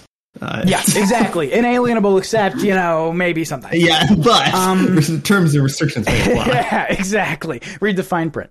Yeah. Did you hit I accept when you were born? That's one of the things that really bothers me about shit like that too, is that you have because think about this too. If you're a felon, if you catch an FIP, you catch a felon in possession of a firearm. If you catch FIP, that means you're a felon, right? Definitionally. Yeah. If you're a felon, you're probably going to have a hard time finding a job. You're going to have a hard time finding a place to live because nobody's going to want to rent to you. It really is there are major rental consequences to having a felony conviction. You're going to have a hard time finding a place to live, hard time finding a job that makes you any money. So where are you? If you're a felon, where do you probably live?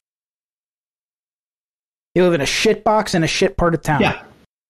Yeah, exactly. And in fact, and if situations are dire, sometimes maybe the only chance you have to survive is to sell things that are illegal, like narcotics. Oh, sure. Sure. But even that, just walking down to the gas station to get a burrito, where you live could legitimately be dangerous. You might actually need a gun.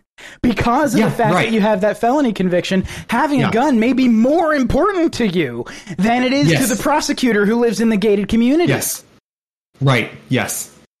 And so the fact that you take that right away from people when they're already in that situation is craven to me. Right. Yeah. No, 100%. And also, if you're a felon and you get released from prison, just like, you just said, it can make matters worse, and it can incentivize more crime because these people can't make a living. It's very hard for them to make a living. Not only can they not once make they have that felony. 100%. Not only can they not make an honest living out in the free. I shouldn't say not. Mm-hmm. There are many that can, but those opportunities are few and far between. And so I don't want to paint with too broad a brush, but let's be honest, that's difficult. And not only is it difficult, but you also just got out of college.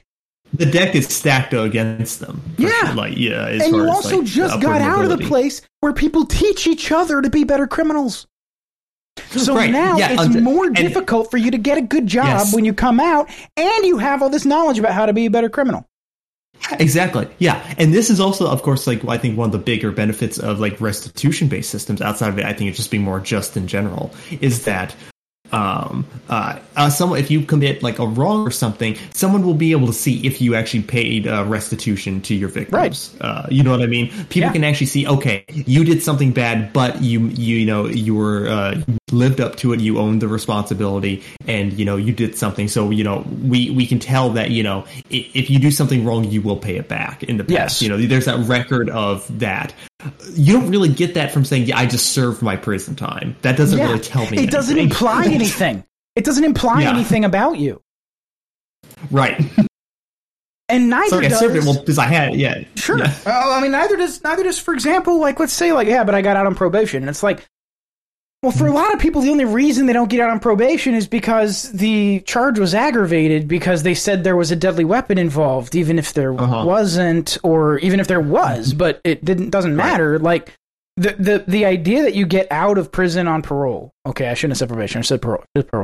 Mm-hmm. The idea that you get out of prison on parole saying something about the fact that all it means is you didn't get in trouble on the inside and you were part of a particular class of crime that's available for. In a broad sense. Now, there are certain states where it's more difficult to get parole than others, and that's absolutely true. And there are parole boards that are very active on keeping certain people behind bars and things like that, whatever it may be. But I don't know that as an employer. I don't know what that implies. I don't know whether or not that's important. Right. I don't know what that means. It doesn't mean anything to me.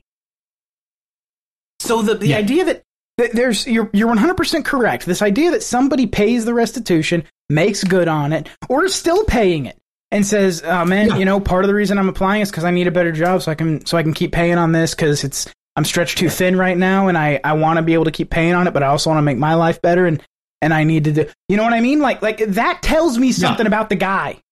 Yes.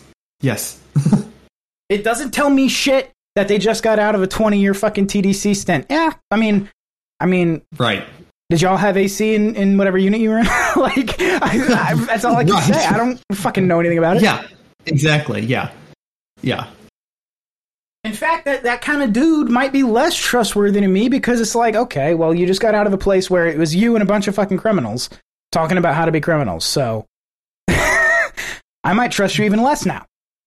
Right. And it's also for me, it's I do feel bad for them because the people who do get out and have no intention of harming another person ever again or something or whatever, it's but then they can't find a job. It's well, now they're screwed just because of how the system works. Yeah. It's that sucks. Well, that's how they keep people churning through the systems. You get people who, because then they have to sell drugs if they want to make any type of stable living, or they become addicts, quote unquote stable. Their life is so shit, they become addicts or whatever. Maybe they catch a DWI later on. But you were a felon and you got 10 years of parole or 5 years of parole that you're on right now, and you just caught a DUI. So now you're going back to serve the rest of your full term for that other crime on top of the DUI. And it's they're an addict because they're in a situation now where they can't make their life any better. Well, yeah, they're an addict because, the system kind of made their life shit, or I'm not, they probably, they had a lot to do with it too, but, the system didn't help. And now you're going to make their life more shit. And now, where is the light at the end of the tunnel at this point, for this person? Like, what are you trying to accomplish by just sticking them in prison? It's like, obviously, I don't know. Yes, no, you're absolutely right. And it's one of those things that's complicated too, because I'll tell you, this is the reality too. And this is something that I think a lot of people, this is something that I know there are like defense attorneys who get into it thinking they're going to save the world and all this other shit. And like, then they realize that like most of their clients actually did it. And they're like, how the fuck are people out here living like this and doing this shit? And it's like, well, it's because they're stupid. There's a broad sort of thing that nobody really talks about, but it's like, there's maybe, I don't want to say a percentage. I'll pull a percentage out of my ass, but know that it's not accurate. Okay. It could be higher, could be lower by a lot. I don't know. But let's say 30% of people who end up in the system are capable of turning their life around and would do so if given the opportunity. Yeah. Let's just say that. Okay. That other 70% of people who end up in the system, right? Usually, in rare cases, it's because a person's evil and has no conscience and all these other things. Right, they're either sociopathic or they're whatever, But in most of those cases, it's because they're really dumb, and they don't have the sort of capability. Well, what it is it's the actual where the breakfast question actually came from. The idea that the people in the penitentiary have an IQ that's low enough that they can't handle a conditional hypothetical, but that also means they can't imagine themselves in a situation where they didn't commit that crime. Well, it's also like, I remember, I don't know how even accurate the study is, so I really shouldn't be citing it, but and if I'm wrong, you can just like obviously call me on it. But I remember a while back there was a study that like for some criminals, like they who lack like impulse control, for example, the threat of the law doesn't really dissuade them because they can't think that far ahead.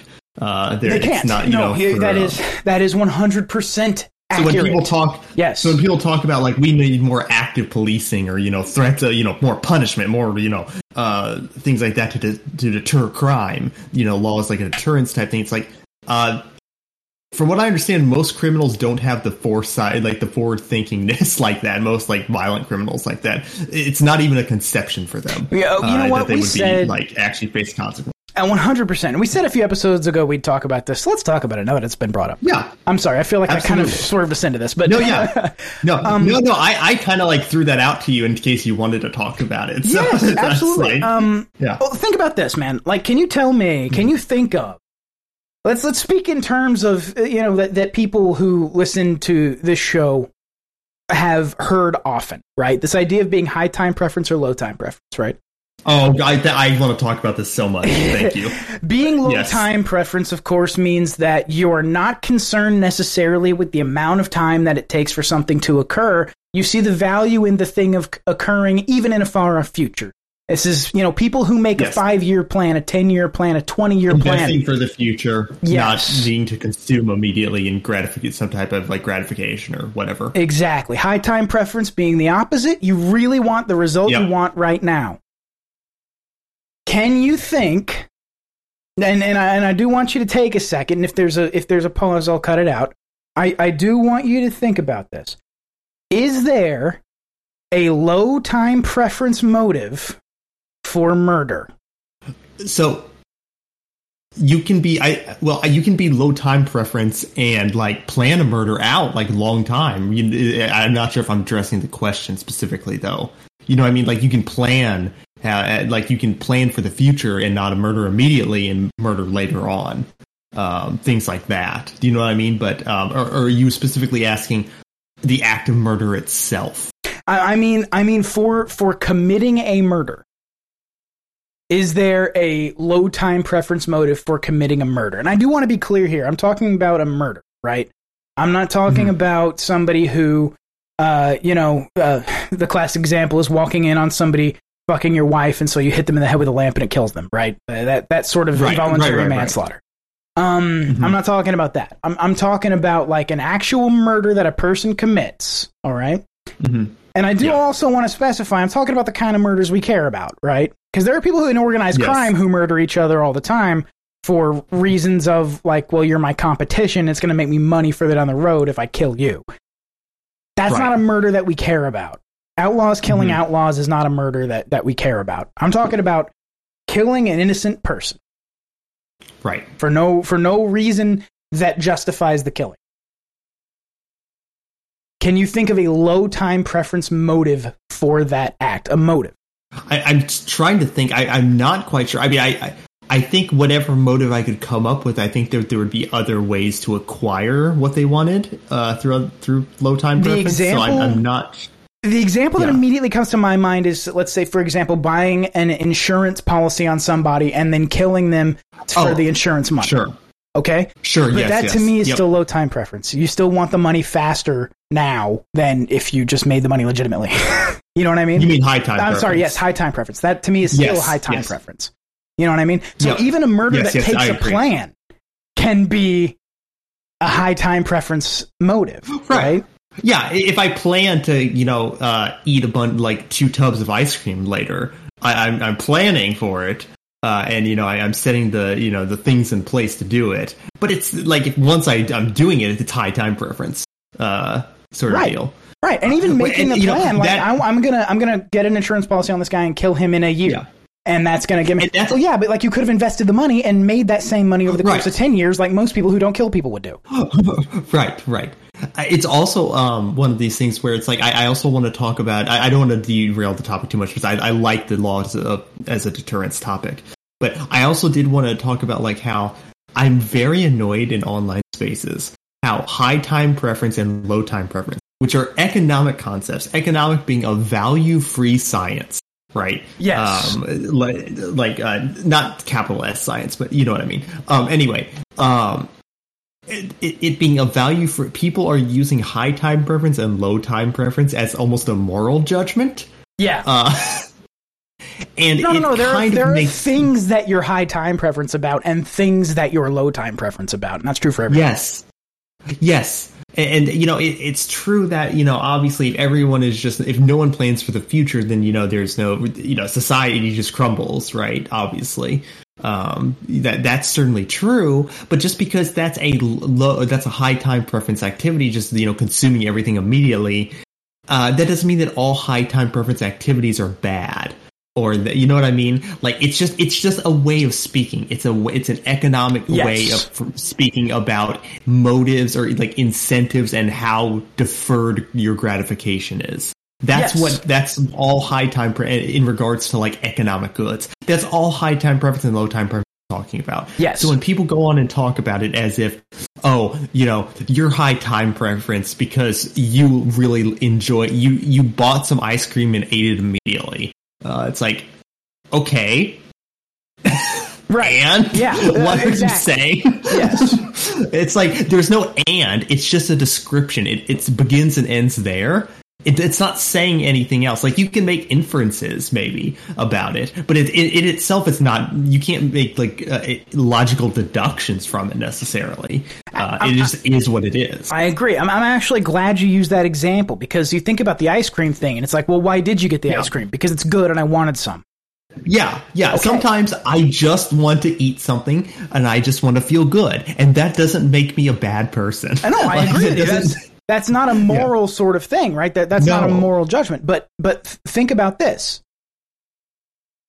I don't believe that there is such a thing as a low time preference motive for murder. Even a murder that's planned out over some course of time is done for low time preference reasons or for high time preference reasons. Does that make sense?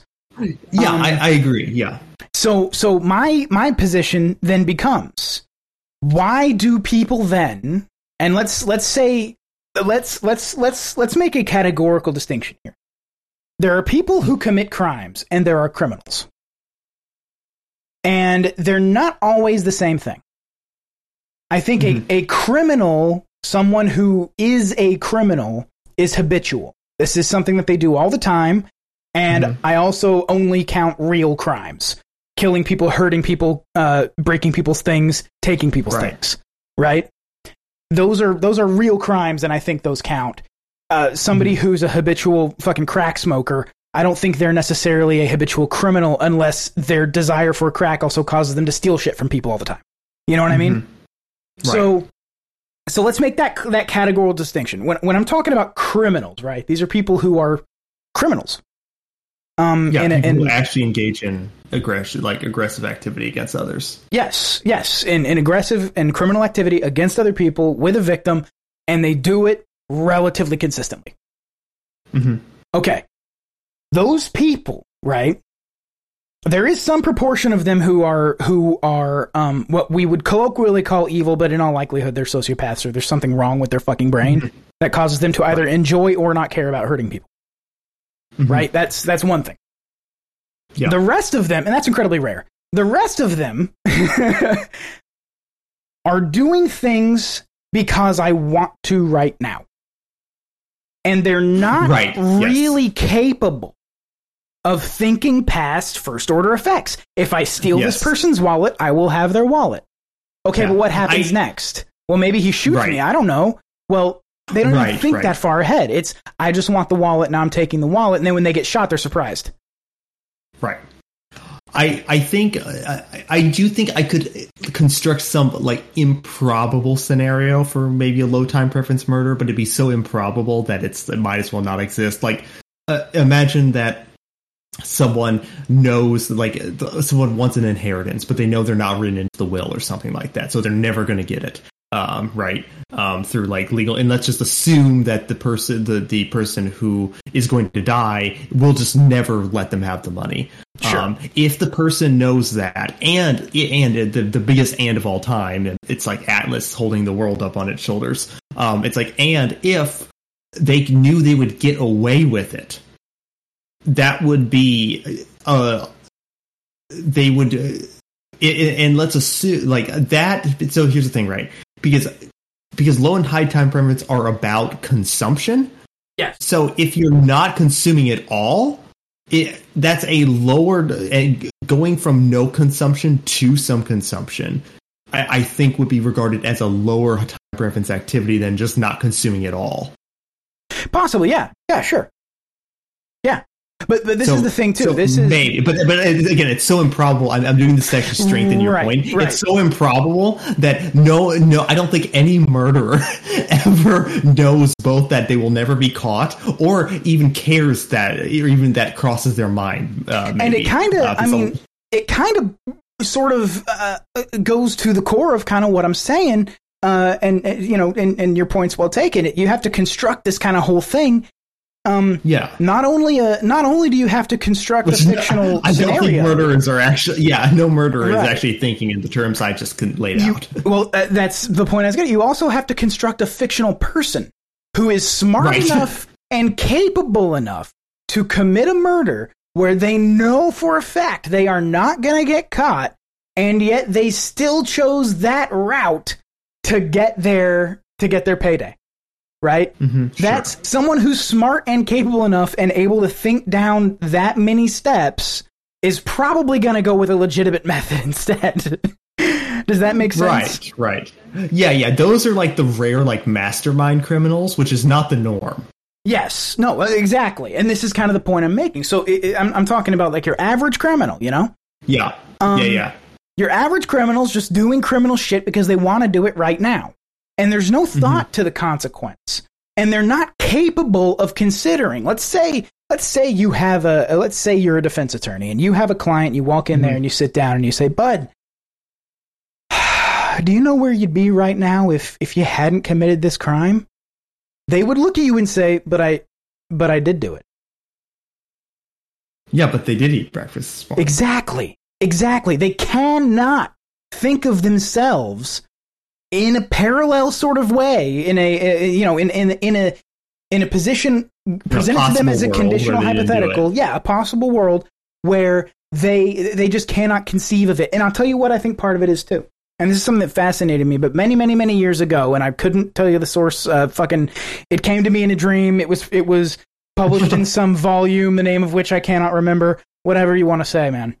But many, many years ago, I saw a thing that said that the part of your brain that lights up when you think about you in the future is the part of your brain that lights up when you think about other people. It is not the introspective part of the brain. Oh, interesting. So if this is true, and I'm pretty sure it's true because I've been saying it for many, many years since I learned it. But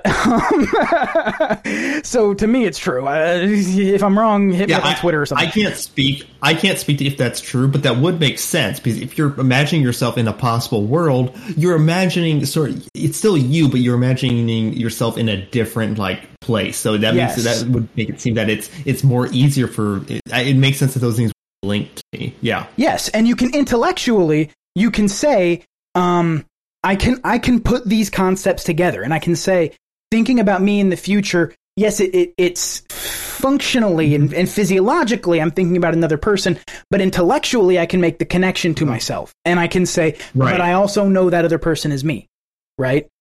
There are people who cannot do that. There are people who, when they think about themselves in the future, or they think about if they are capable of it, and a lot of times they're not in any real sense. If they think about themselves in the future, they think about a conditional hypothetical. How would you feel if you hadn't had breakfast this morning? That part of the brain doesn't make that link. They can't intellectually make that link between other person and me. Oh, okay, yeah, no, that definitely makes sense. Again, it could maybe that study is bogus, but to me that makes intuitive sense that it's the idea to put yourself in other shoes and to put your shoes in another world are actually somewhat linked. Yes, exactly. And this is the kind of thing too. By the way, I mean, look, I'm like I said, I read this many, many, many years ago, but it was one of those things that they do. They put somebody in a CAT scan, they ask them questions, and they see what parts of the brain lights up. So it was a relatively simple, you know what I mean, type of thing. Yeah. Which isn't conclusive. I want to be clear. That's not conclusive, just seeing what part, but it does make sense. Sure. So I'm instinctively more inclined to agree with it. Yeah. Yeah. It makes exactly. It makes perfect sense because that's how you get the kind of person who can't think about a conditional hypothetical. Is that right? Or can't think about hey man, where are you going to be in 5 years? I don't know. Right. Yeah. If all I can think about is me in the meat suit right now at this current point in time, it would make sense that I can't really imagine what it's like to be another person if I can't imagine what it's like for myself to be in a different time. Exactly. In a different position or a different place or having done something else. Yeah. Right. Yep. And so now, if now, I will ask the audience to accept as true that the average criminal is that type of person. Mm-hmm. The average criminal is that type of person. And again, the breakfast hypothetical, right? It's like a sub 80 IQ, something like that, is when that becomes an issue. So you have a portion of the population, certainly, who is there sub 80 IQ. Mm-hmm. I think the portion of the criminal population who is there is outsized, we shall say. I think the average criminal is the kind of person who just doesn't have that intellectual capacity. And so, whether it's linked to IQ or whatever, or whether what IQ is actually measuring correlates in some way. I'm not trying to say IQ is the determinant factor. It's not. But the person who is the average criminal is a person who cannot handle a conditional hypothetical. They cannot think of themselves in the future as them. And they cannot tell you where they would be if they hadn't committed the crime because their motivation is the next one, maybe 2 steps. They don't have the ability to project their identity into the future. Oh, yeah. No, that makes a lot of sense. Yeah. And that's why they can't. I think that's why a lot of people can't think past first order effects. You know what I mean? Mm-hmm. But if you can't project your identity into the future, let me ask you this then. If it is true, okay, and I think it is true, and this is my argument. If it is true that the average criminal cannot project their identity into the future, how do you deter their crime? Right. Is it even possible? It's actually hard for me to think what that would be like. It's like I'm struggling to think what it would be like not right? to do I've been practicing this now for a while, kind of since I came You're to just sitting in the room practicing to have identity death past 1 second. Yes, actively. I've been actively trying to practice this, and I'll tell you why. It's because I told this to Lady Jane, and she said there's a couple of defendants who that realization has helped me communicate with. Yeah, no, it does make sense, man. Like, I don't know. Yeah, again, maybe we're off base and this is wrong, but intuitively that makes sense to me. That there is some type of correlate between being able to put yourself in someone else's shoes and being able to put your shoes in another possible world. That does like make a lot of sense to me. Yes, absolutely. Now think about this. I'll add another layer on top. Now you have a whole class of people. You have an entire class of people who are not these people. You have an entire class of people who is capable of thinking of possible consequences to their actions. And this entire class of people can range from, I'm going to use the IQ scale, but again, whatever IQ correlates to that somehow sort of predicts for this, whatever. You know, they're above 90 IQ and up, right? People who can maybe think of the consequences to their actions, maybe. Okay. So you have inside of that class of people what is commonly nowadays referred to as the midwit, who is smart enough to understand that they can think of consequences, but they are not smart enough to think like someone who is dumber than them. And so their assumption is that law deters crime. That's their assumption because they can think of consequences.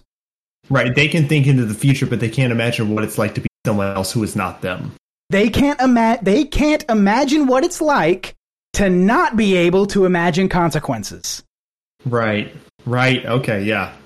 So you have this entire class of midwits who think that laws deter crime. And when I say crime, of course, I mean the type of crimes that we care about, right? People murdering people, hurting people, taking their things and breaking their things. It's also possible, right, because it's a counterfactual, it's also possible that it could be the case that law does prevent people who otherwise would be criminals from not being criminals. But we have no way of knowing that. You know, it seems like it might be a safe assumption, but we have no way of knowing that. You know, it's like, exactly. I don't know, maybe you could ask people on a survey, but I don't know if use that as reliable evidence. That's why this hinges on the observation that the average criminal, as a proportion of the criminal population, the average criminal is incapable of thinking past first order effects. Yeah. The average criminal cannot project their identity into the future. And it hinges on that. If that's not true, my argument is bullshit. Right, yeah. And if there are outside deviations and stuff like that, where there are like mastermind criminals who are extremely intelligent and can think like 20 steps ahead. But you're always going to have those people. Yeah, you're always going to have some. You're also going to have some number of people on the other side who are just psychopaths, and they're not even thinking about the first order effects. Their whole thing is, I just love killing, murdering, raping, whatever it is. Like that's right. That percentage of people will always exist. There will always be some of those, whether you have prisons and laws or not. Right. Right. And the proportion is probably the same in both cases. I don't think there's more or less sociopaths because laws exist. That's just a proportion of the human population. Yeah. So accounting for that, there might be some people who don't commit crimes because it's illegal, right? I'm willing to admit that there are some people like that. I think majority of people who don't commit crimes, or at least most crimes, do it because they think those crimes are wrong in the first place, and the criminals are ones who don't even care. So once you're kind of left with those two possibilities, that's the next layer on this 7-layer dip. Is the idea that those very same midwits who can imagine consequences would also not do the crime anyway because they have some sort of moral problem with it, or they have, or they can imagine consequences, so they know I don't have to kill somebody for their wallet. I can just invest my money at J.P. Morgan Chase, whatever it is. I've made this argument before when I've talked about anarchism. So obviously, anarchism, for listeners, you guys know this, but like when I'm talking to people who are new to like anarchist philosophy. A lot of people will criticize anarchism as just being lawless, right? And it's like, no, there actually is laws to anarchism, but I will go out further. I will engage you on your own ground. And I'll say, even if it was true that there were no laws, I do not think it would be the world you think it would be. Right. Because for one, the people who commit crimes are going to commit crimes anyway. And it's not like there wouldn't be forceful responses to those crimes. It's not like people would just lay down and die if there were. Well, there's not a law saying I can defend myself from being murdered, so I guess I'm just going to lay here and let myself. Yes. You know? So even if there were no like ostensible like laws written down somewhere, the people who commit crimes now probably would still commit, those things that we call crimes now, those actions. And the people who don't probably still wouldn't. Yes. Exactly. So even if there were no laws in a literal sense, I still think it would not turn. But because they can think of those consequences, the reciprocity calculator in their head is functioning perfectly. That's ultimately what controls human action. What controls how we treat other people is that reciprocity calculator that runs in our head at all times. And it's that it's that thing that tells us there will be social consequences, not just legal ones, but social consequences to an action that I take. And so that reciprocity calculator is the core of human pro-social living. And that calculator is working well in these midwits. So they wouldn't do it anyway. They can think, I probably couldn't get away with a murder. But they wouldn't do the murder in the first place.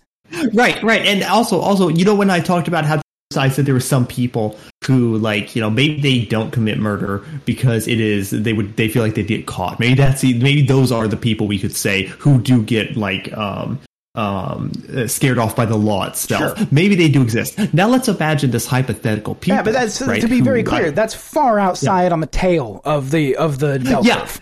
And we have no way of knowing. We have no way of substantiating that those people exist. It's just hypothetical. But let's just presume for a moment that they do. But they're out there on the tail of the bell curve. Yeah. I agree.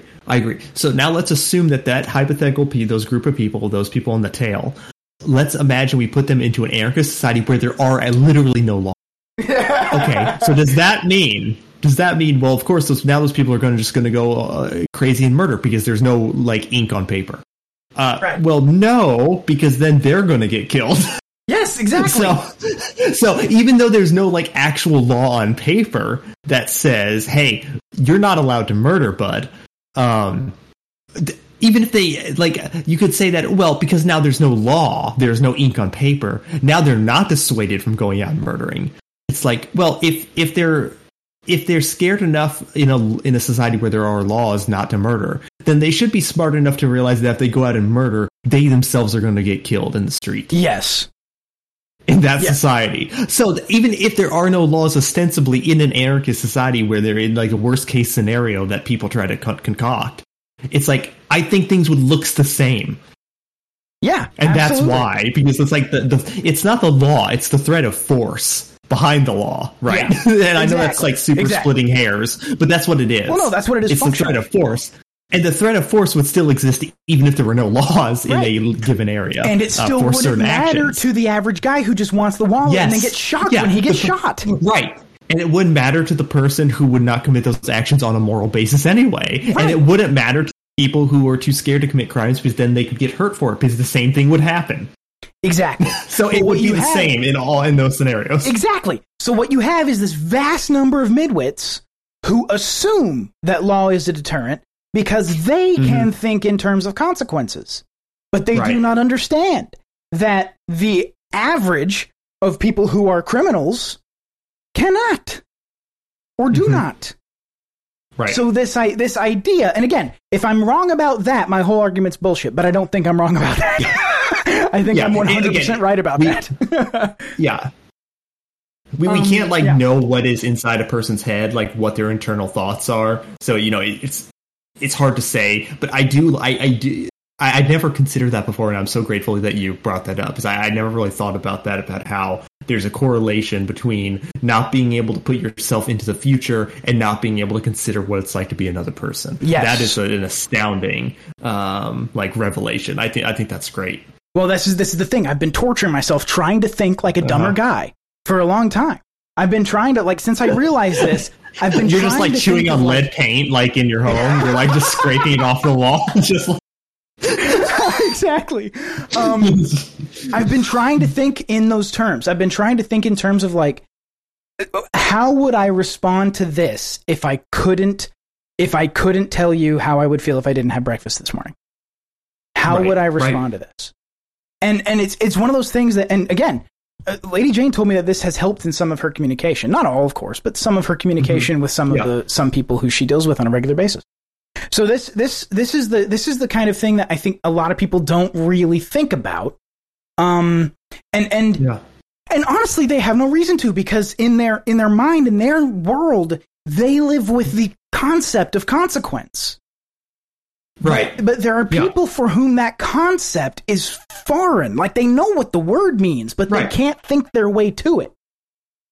Well, it's like the old joke, one fish says the other, how's the water? The other says, what's water? Yeah, because it's just so, it's so all around them all the time that they don't even recognize, they don't even give it a name because it's too all expansive. Right. And as a consequence, the only things, and there's some pretty convincing literature on this, the only things that laws actually deter is shit we don't really care about, like speeding. Right. And that's just because it's a massive fucking nuisance to you every day. Mm-hmm. Right. The constant threat of being pulled over for speeding is a huge nuisance. And you know what? A lot of these guys who are FIP and drug possession and all this other stuff, they got pulled over for speeding. Also, the idea that, not even, with the knowledge they're committing a crime, they're not even smart enough to think about the consequences of speeding.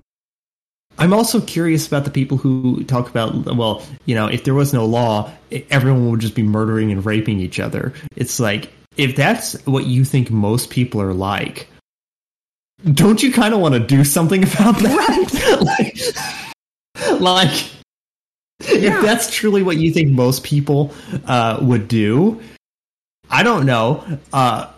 Maybe letting them out in the open for a little bit, and not to where they can harm people, but just seeing what they do, or what they try to do, I should say.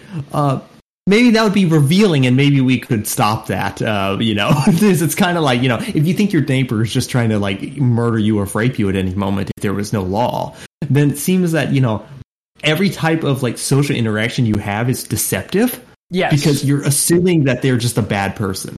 Yes. And it's simply, I think it's just simply not the case, because No, I agree. Because I agree, frankly, with the conceit of the moral animal that we have this pro-social reciprocity calculator running in our head that's part of our biology, and it's not. It also just seems. I'm sorry. Continue. Sorry. No. I'm sorry. I interrupted you. I'm sorry. Go ahead. No. Go for it. That was all I had to say. I was just going to say that. It just seems so obvious that if humanity was like this in general, or a majority or something, right, that most people were just out to rape and kill or something, it seems like the species would not be here right now, truthfully. It seems like things would have come to a head long before now. Or that people would be doing it a lot more. Right. Yeah. Because, I mean, let's be brutally honest. There's no, well, not brutally honest, there's nothing really brutal about it, but the world is relatively safe. Yes. Yeah. Yes. And I mean, if you're a person out in the world, you're probably safe.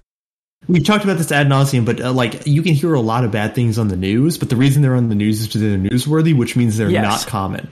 Exactly. There's and as you're walking around just out in the world, there's not a cop on every street corner. Right. You don't see them all over the goddamn place unless you're walking around in the hood. Yeah, right. You don't see cops on every goddamn street corner on the planet. And still, no one's attacking you, taking your wallet, whatever. And if they did, you'd just shoot them. So it's the kind of thing where it's like. You have the sort of pro-social nature of man, right? I think is one of those things that keeps us safe and actually does deter criminal activity. Right. But it's an internal thing. It's not. It doesn't come from without. And the argument then becomes like, okay, so laws don't deter crime as a rule, right? Right. At least the kinds of crimes that we care about. Because the people who they would aim to deter are not deterrable. Are already deterred, or already deterred. Exactly, are already deterred or are not deterrable. Yes. And that is the core. That is the core realization. Which Greek philosopher said it? Was it Seneca or is it Plato? Or I don't remember. But good men will follow laws and bad men will ignore anyway. Something to that effect. Yeah, it's like okay. So yes, but I think it goes deeper too than like ignoring the fact that the law exists. I think it doesn't enter into their calculus that there might be a legal consequence. Right. Yes. 100%. Yeah. And it's not. They're just not capable of getting there. I think that's. Yeah. I don't know the percentage of that, but I'm willing to believe that's from things I've read, which could be wrong. I'm not making a hard claim here that I'm married to, but from what I've read, I do. It's my understanding that a lot of criminals have very low impulse control, which would be correlated with the inability to see the future or plan for the future, their future self. And honestly, it's the entire conceit of the breakfast question. If you think that the breakfast question carries any merit or meaning at all, if what it means, if you agree with what the breakfast question means, right? Then I think you agree with my premise, because my premise is the breakfast question. My premise is and if you remember that post, and I don't know if anybody ever verified the legitimacy of that, but that post, the core conceit of it was that it was inmates at San Quentin. Oh, I didn't know that. Interesting. I didn't know that was like the supposed source for it. Yes, yeah, that was the conceit of was that it was a study done on IQ in inmates at San Quentin, and that it was under 80 IQ that people started to have a real problem with dealing with conditional hypotheticals. Okay. That was the whole conceit of the post. And so but I think it grew larger than that, because I think it carries some kernel of truth that goes beyond that, right? This idea that if you can't think of a condition, if you can't calculate, if you cannot run a conditional hypothetical, that there is a lack of a certain level of intelligence there. Yeah. Well, also the inability to abstract affects empathy. Yes, that is. When I say it sounds really intuitive, but it's just like If you can't project your identity into the future, how can you project yourself onto someone else in order to feel empathy? Yeah. At least in order to feel empathy in a way that might, in a deep way. I think everybody kind of understands, oh, I've been sad, you're sad, I guess we're sad. You know what I mean? I get that. It's the difference between sympathy and empathy, right? Sympathy is understanding how someone feels. Empathy is feeling how someone feels. Yes, exactly.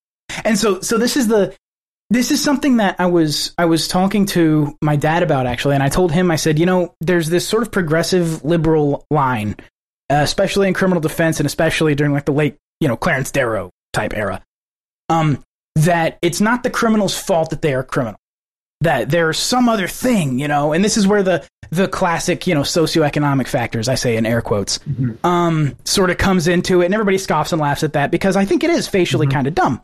What I think is correct, and the way that I think those guys were on the right track is that, and the reason I think that this follows is because they were those very same midwits, all of the social science people who were trying to put together this theory of why people are criminals and how it's not their fault. They're those very midwits I was talking about. Mm-hmm. And so the conclusion, I think, eluded them.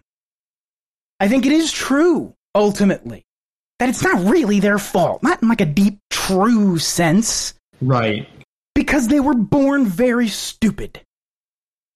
And that's not their fault. I'm sorry, I'm reminded of the Donald Trump quote, Merry Christmas to the haters and losers, they can't help born fucked up. I think there's some truth to that. I really do think. I think that the average criminal was born dumb, and they are born incapable of projecting their identity into the future, thinking past first order effects. That's why they can't tell you. Where would you be if you hadn't committed this crime? I don't know. We also, I think, just for clarification, there's a difference between it's not their fault and they're not at fault. I feel like there's a I don't mean to sound like that.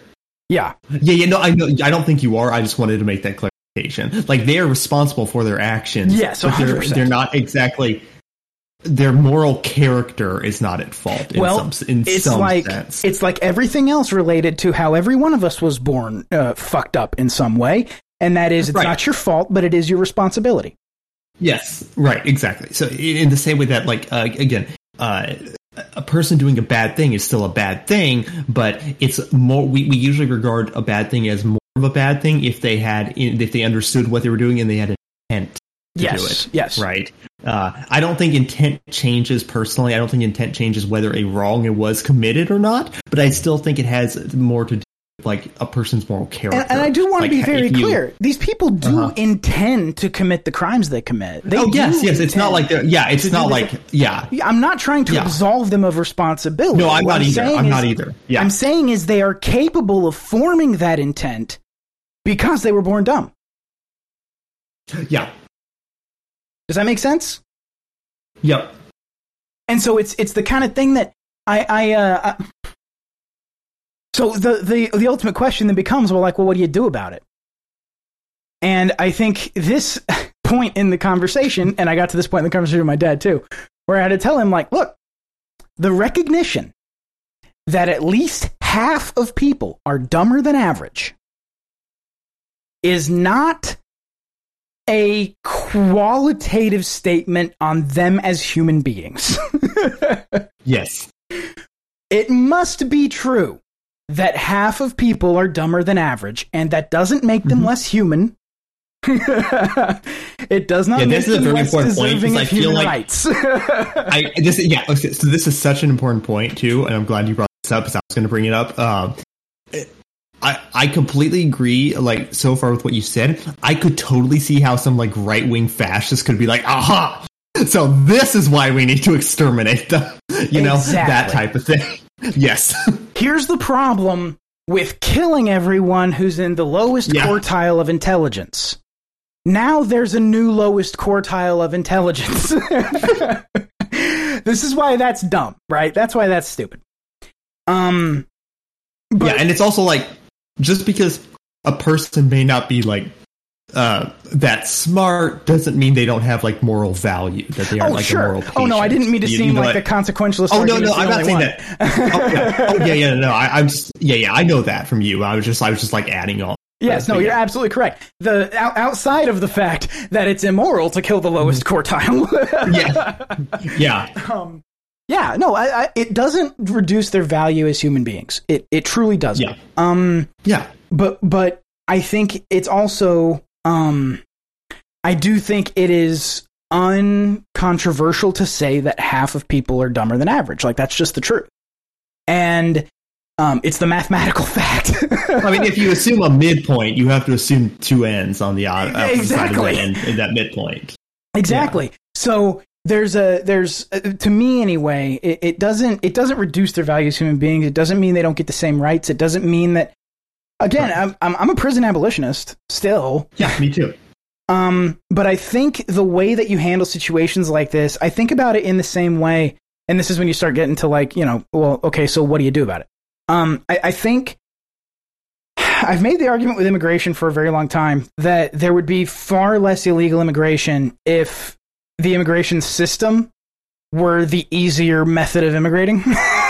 Right. If immigrating illegally was harder than immigrating legally, then fewer people would do it the way you don't like.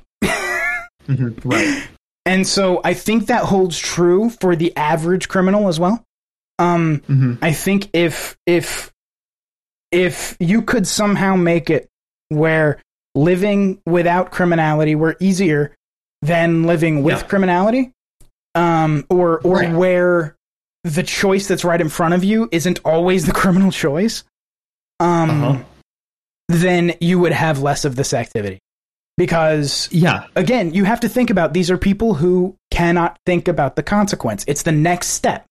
Only the next And step. in some sense, that socioeconomic thing that people always bring up about crime, there's some truth to it in that sense, I think, where it's like if things were just easier economically for people, there'd be less reason to commit crime. Yes, I agree with that. I think that is true. That's absolutely true. Yes.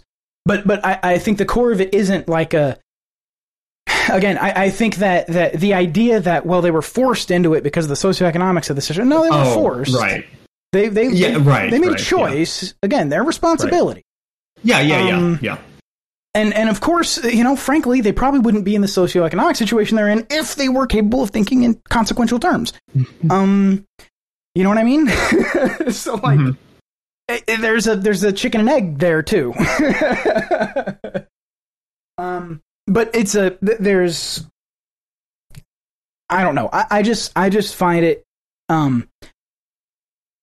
I just think that if you find that compelling at all, that idea that the average criminal cannot think past first order effects, the average criminal cannot project their identity into the future and think about consequence.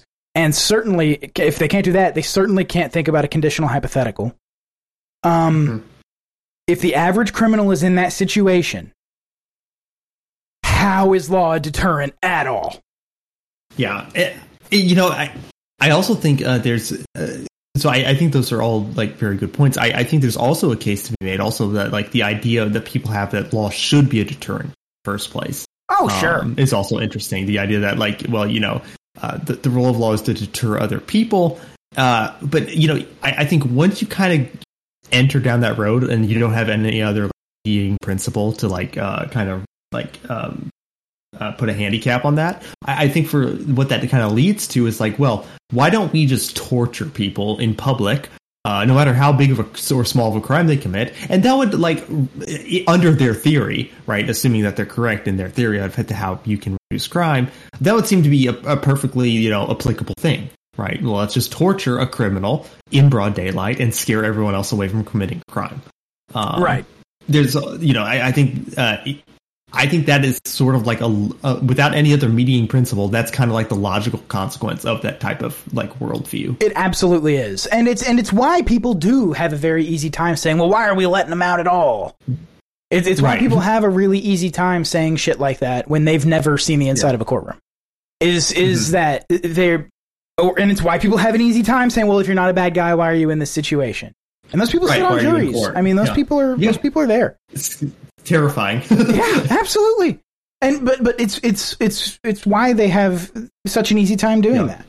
But I think there's I think the core issue is that you have a political class of midwits, and they're the largest base of people is midwits, right? The average intelligence. Who can think in terms of consequence, but they cannot think like a dumber person. Right. And so also, their assumptions don't follow. Right. I think it's also important to like clarify, because I just for clarification's sake, we're not calling people who are like below average criminals. We're not saying that people who are below average are criminals. Would ever commit crime. It just happens to be that a lot of people who do commit crimes do happen to be below average. But it says nothing of the people who are like below average. It's the average. It's the average of a set of a set. So it's like it's the right. It's the average criminal, and I think most of criminality exists in that. So again, the crimes we care about: hurting people, killing people, taking their things, breaking their things. Most of that crime exists in a particular set, but that doesn't mean most of that set commits that crime. Right, Those exactly. Don't so go like it would be wrong to like find a below average person of intelligence and then like assume that they were a criminal. Yes, no, that doesn't follow. It's most people. Right. Most people are not criminals. Most people are absolutely capable of living totally pro-socially, even without, by the way, even without being able to think past first order effects. Most people still have that reciprocity calculator running, and they can still behave pro-socially, even if they're not smart. They can still be pro-social. I think so. Where I land on this is I think that there is probably a strong correlation between the two. I don't know if that's all that there necessarily needs to be for criminality. Do you know what I mean? Like, I feel like there's probably something else along with that it's not sufficient. That kind of spurs it. It's not sufficient. Yeah, right. I think it is. I think I think the right term, at least for the average criminal, is necessary but not sufficient. Right. It is necessary that you can't project your identity into the future. It is not sufficient. There has to be something else involved that that sort of helps as a causal factor. Right. Yep. I would agree with that. Whether that's, and that could be a lack of empathy, that could be a lack of I don't know, that could be a lack of being raised right. There could be a million like internal mental mechanisms. Some sort of mental problem. Yeah. Absolutely. So whatever those other factors are, they are also they are involved. But I do think that in order for someone to actually behave as the average criminal, right? And again, I can't say it enough. The average criminal. I'm talking about the most of the people who commit the crimes. There are obviously like serial killers and psychopaths who are highly intelligent. Yes. Like in the 180 areas where you go. Where like you go to, and I'm not a big believer in IQ personally, but there is a if you do buy into it, there is a level when you go too high, weird things start happening. So I don't know. But, I mean, here's the thing. I'm not I don't know what IQ measures, but I think what IQ measures probably correlates to intelligence in some way. Right. I don't think it's a direct measure of intelligence. I think it might correlate. Yeah. You know what I mean? Right. Which is why I don't have such a problem using it as a reference point, but not as a cornerstone. Does that make sense? Sure. Yep. But in any case, it's one of those things that, to me, anyway. I mean, to your point though, you will always have those people who are sociopaths and who are serial murderers, and they get off on it, right? But law doesn't deter them either. And thinking law deters them is dumber than thinking law deters like the average criminal. Right. And it really, to me, to say that a law deters crime, you really have to be asserting a counterfactual that you cannot prove, you know? Yes. In order for that to work. So it's like, I just don't think it's a good argument at all. No. And it's so funny because I think most people have that assumption that, well, yeah, law deters crime. But when you think about it, for just a little bit, you're like, well, does it though? Yeah. I mean, here's the thing. There's not a person alive who hasn't committed a crime. They certainly weren't deterred. Well, yeah. Right, yeah. You know what I mean? So it's one of those things that, like, I mean, does it, though?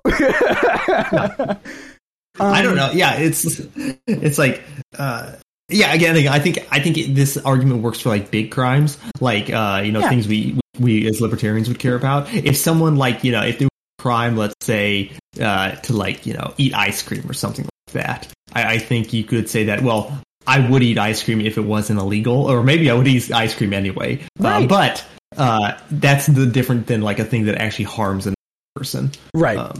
I agree, and that's the thing, and that's why I say when I talk about the average criminal, when I say criminal, I'm talking about a class of people who hurts people, kills people, takes things, and breaks things that don't belong to them, and that is the like core of what I would call criminality. And a criminal is a person who does that on a regular basis. That's, you know what I mean? Yeah, it's not like just they had like a violent outburst once and that's like, out of the thing. Getting in a bar fight. It was wrong, but it wasn't. You're right. Yeah, exactly. But that's, anyway, that's that sort of reason. That's why I think law is not a deterrent. And it is, I will readily admit, if someone can prove to me that the average criminal, if you were to place it, just generally, if someone were to be able to prove to me that the average criminal is capable of projecting their identity forward and thinking past first order effects and handling conditional hypotheticals and all that other stuff, if someone could sort of convince me that the assumption upon which this whole discussion is based is incorrect, I'm totally willing to change my mind on that. But I don't think I'm wrong. I was very like the connection. I have said before, but like the connection between like being able to imagine yourself in the future or in another possible world and the ability to empathize with another person. That's like a profound realization. Oh, yes. That's what like really sold me on it. I'm not married to the idea necessarily. Like if they could show that was incorrect, I'd be like, okay, well, that's incorrect. But that does. But what you said does intuitively Yes, I think it tracks, which is enough for me as it stands. Again, if somebody wants to prove me wrong, have at it. I am certainly open to more.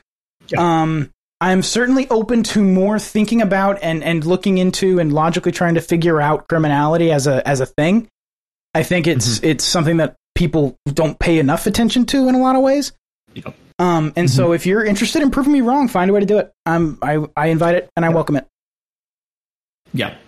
But that's what I think as it stands, and frankly, I'm pretty convinced, because the more I look into it, the more convinced I become. Because it kind of just doesn't make sense otherwise. You know what I mean? Yeah. I mean, there could also be like hidden variables that we just don't know that, mentally like, within people that cause crime. But, working with what you kind of have to start somewhere. So yes, it's like, and that's kind of why I start at necessary but not sufficient. It's necessary for a person to be incapable of doing that, but not sufficient. Yeah, right. I think there's more to it, but I think that sort of core misunderstanding is why midwits think that the law is a deterrent. Is because I think there's a core misunderstanding between the way they think and the way the average criminal thinks. I'm also, this is kind of on topic, but kind of not. But it's I mentioned it before, but like, what type of world does the average person think exists around them that they think that, my neighbors would kill and rape my corpse if there were no laws against it? It's the same argument that people have made about atheism in the past, and I promise I'm not doing a Reddit atheist thing, but the same argument that people have made. But it's that if you don't believe in a God, well, what stops you from killing and raping people? And it's like, because I don't wanna. Right, but it's also like, you can call it Reddit atheism, but I do think the argument is good on its own. Like, if you think that the only thing that's stopping you from committing something that's horrible or something is because you think God will punish you for it, then I don't regard you as a good person. I don't know. Exactly. If that's the only calculation you're running, you're the sociopath. Yeah. Right. 100%.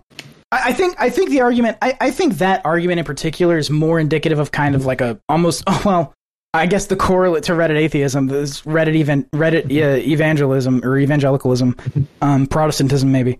That sort of argument that, well, if you're an atheist, you must be a rapist and a murderer and see nothing wrong with any of that. It's like, well, that's just not right. No. Well, no. No. I don't even really know how to respond to that other than to say no. Well, for a lot of them, there's two problems with that, right? The assumption is that if you're an atheist, you must be a complete, meaning that, or am I cutting out? Yes, you are. And it actually just started. No, you're fine. It actually just started getting bad, so you noticed it. Yeah, there's like two problems with that, right? Well, first off, it assumes that like an atheist is like a materialist, meaning they don't believe in any type of like anything that could be constructed as like morality, right? Sure. That there's nothing, which is not the case necessarily. But also, it also doesn't mean that an atheist couldn't have like some arbitrary moral belief that's wrong.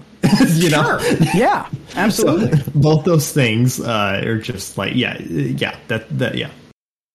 And so this is actually kind of, I know that you had wanted to talk about this actually. Yeah, you teased it earlier. Yeah. You earlier when you asked why people hate defense attorneys, I said because defense attorneys will defend the undefendable, and that is the title of a Walter Block work. Would you call it? Is it a collection of essays or a book? It's I don't know. I think there's like 3 volumes out to it now, so I would maybe call it more of a collection of essays. A treatise. I don't know. Yeah, treatise. Yeah, that might be better. That might be a better word for it. Yeah. But anyway, so go ahead. You said you wanted to talk about that. So what is it? I've just. It's been kind of irritating me, at least. So, if no one has ever read it, I think you should. I think it's a good book. And even if you have disagreements with Walter Block, which look, I have a lot of disagreements with Walter Block on, I think, some pretty major issues. But I still deeply appreciate that work because it will, for sure, if you're like a person who's like, let's say, new to libertarianism, or you're a libertarian but you have very strong like liberal or conservative cultural values. that book will take you out of your comfort zone and get you to imagine scenarios which you find detestable. Yes. And the point of this is to say that there are things in the world and in society that if you're a libertarian and we're in a libertarian world, there are things that might absolutely disgust you as a person and are not aggression. Yes. That they're fully in line with libertarianism and that they serve like some type of function. Which is to say explicitly that you cannot use violence in response to it. Correct. That is the core. That is the flip side of that, is that if they're not aggression, then you're not justified in using violence to stop them or curtail them. That's also not to say you can do nothing about it, but you cannot use violence. You can socially, if you don't like a certain group of people or what they're like the actions they're doing or whatever, you can socially ostracize them. You can try to say, you can do all these things, but then they can socially ostracize you back, and whoever wins at that point, kind of in the social ostracism game. But you can do that. You can try to get you can try to convince them to stop. You can get your neighbors and stuff to put social pressure on them. But it seems to me that there's a lot of libertarians as of late that I've seen, and this is just anecdotal, right? I don't have any statistics to back this up or anything, but this is all anecdotal. But there seems to be a segment of libertarians, self-described libertarians, who are very much either like culturally left-wing or culturally right-wing to a very strong degree, who reach a certain threshold of ick factor, where once they encounter something that detests them down to their core, they jump ship. They start wanting to kill people is what happened. Yes. They're like, I do like cops cracking skulls now. Yes. And I go back to Stephan Kinsella's terminology for this, like way station libertarians, is that sometimes someone may think they're a libertarian, but they haven't really thought about all the consequences of libertarianism, the possible consequences or conclusions of it.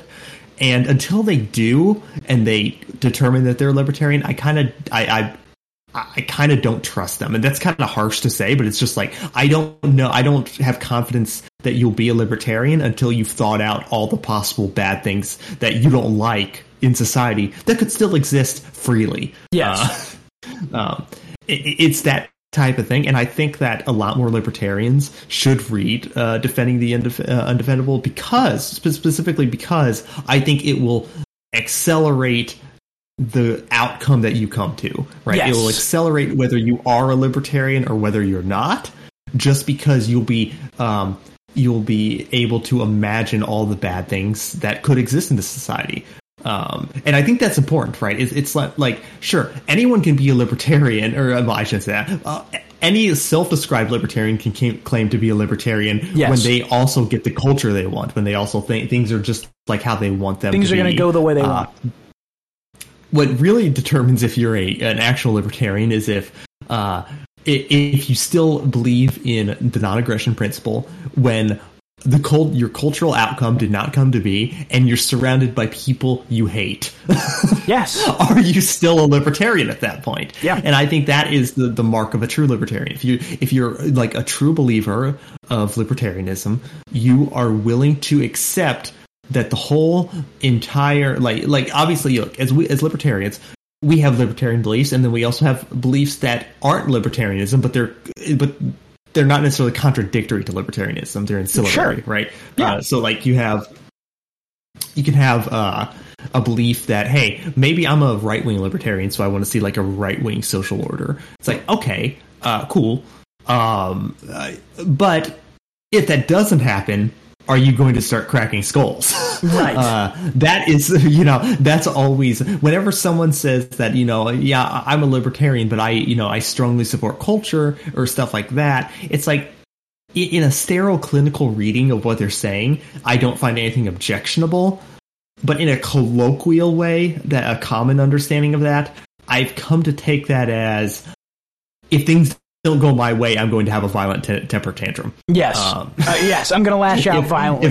That's one of the things about it that I find so not disheartening, because I kind of expect it at this point.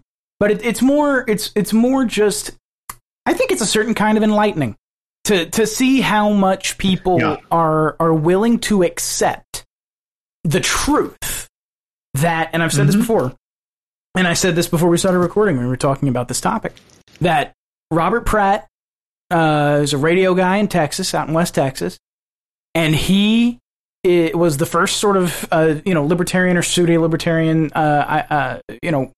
thinker that I came across. And he's actually a really smart guy and a really, really good local news guy. But he said on his show when I was a kid, and this always stuck with me, he said, one thing that people have to understand about wanting a free society is that freedom hurts. Freedom means watching people do things you would not have them do. And knowing that you can't really do anything about it.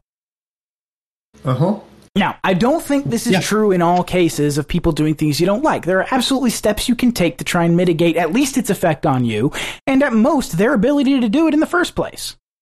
But that the line is drawn at violence. It's that simple.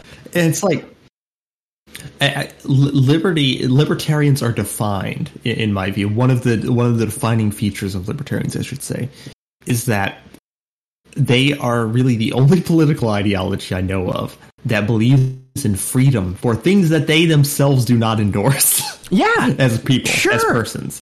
I wouldn't tell people to do heroin, but I don't think it's appropriate to beat people over the head and put them in cages for it. Conservatives and liberals, in large part, all believe in freedom to do for people to do what they want them to do. It's like, oh, fantastic! You think that people should be free for your pet cause to do your pet causes or whatever? Yeah, fantastic. That tells me nothing. As you would have them behave, and this is another thing we were talking about. And I asked the question: what's the difference then between people being free and you being king of the world? Right. Yeah. It's like, oh yeah, you want freedom for people to do what you want them to do. Yes. And for the libertarians, it's like, no, they're free to do what they want to do as long as they don't commit violence. That is the line. The line is violence. It's not anything, it's not like, well, your haircut disturbed me or your tattoo offended me, and now I'm going to have a cop crack your skull. Who made a list of quote unquote degeneracy, and it included blue hair. It included pedophiles, tattoos, and blue hair. Yeah. Those are all the same thing. Those are all the same level of... They're the same kind of bad, even. Yeah. Seems insane to me that you can have a category that a category that other covers, than that human stretches behavior. That far. Yeah. Yeah, it's exactly. a category that stretches. That just seems insane to me. Yeah, that is nuts. Yeah, it's just a thing I've noticed. It's just a thing, like, I've always been this belief of that, like, if you have an ethical principle, you don't really know if you have an ethical principle unless you run it through stress tests, right? Yeah. Like, everyone can hold to an ethical principle when things are going great and the principle isn't tested, right? We can all say, oh, wow, yeah, of course, murder is wrong. Sure. But I feel like it's always important to like test it, like just, and this is me personally, when I started identifying as a libertarian, I came to libertarianism by trying to poke holes in it and also trying to like work out the logical conclusions of it. So I guess I kind of intuitively did this automatically, but I feel like a lot of libertarians seemingly, or maybe I can't say a lot, I don't know the number, but some libertarians seemingly don't. There's some proportion. They don't think out the conclusions. There's some proportion where they don't think out the conclusion of libertarianism, specifically conclusions that they themselves as people might find offensive. They just like the way it sounds for them.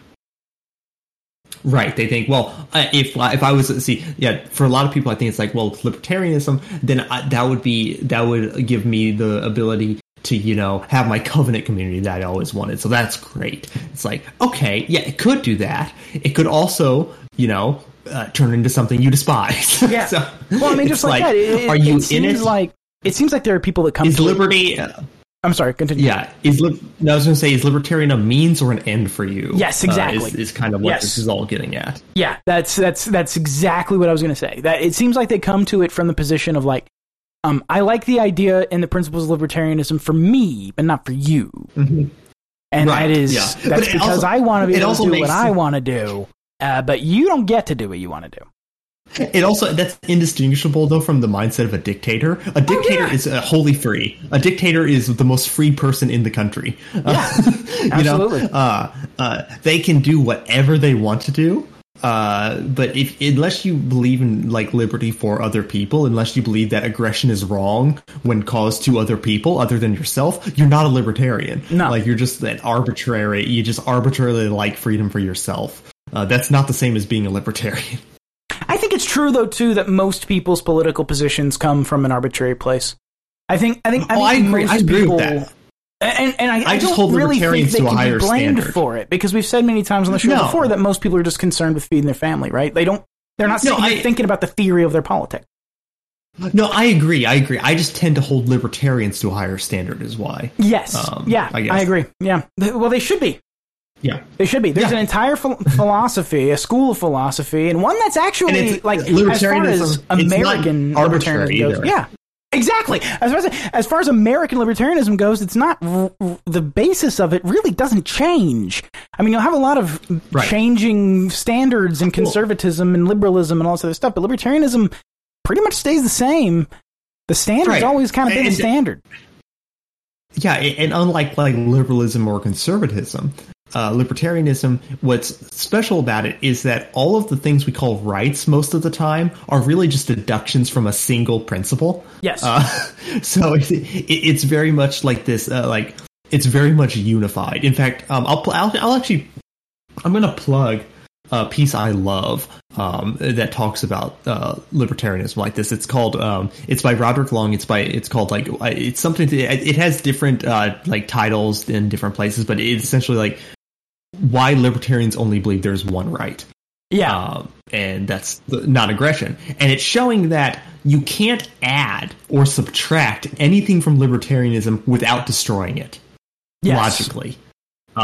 You cannot add another right, I should say. You cannot add another, there cannot be a right to non-aggression plus a right to like welfare or something like that at the same time. You can't add these things. You can add things to libertarianism that aren't rights, that don't conflict with it, but you can't add another right on top that sits in the same spot as the non-aggression principle. Exactly. It has to be deduced from the non-aggression principle, or it's just no good.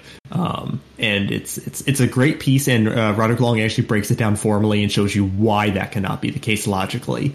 And it's a great piece, but it just shows you that I would like to see, some people. I said before the show started, I said I'm an accelerationist in the sense that if you are a libertarian on a train, I want to get you to the end. Kind of the track as fast as possible so that I can see if you're still a libertarian by the end. And if you're not a libertarian, get off. Yes. Yeah. No, I think you said, what is it? Like if there's, would you say if there was like a pipeline or like a, if there's a libertarian to fascist pipeline and you're in it, I want you out of it quickly.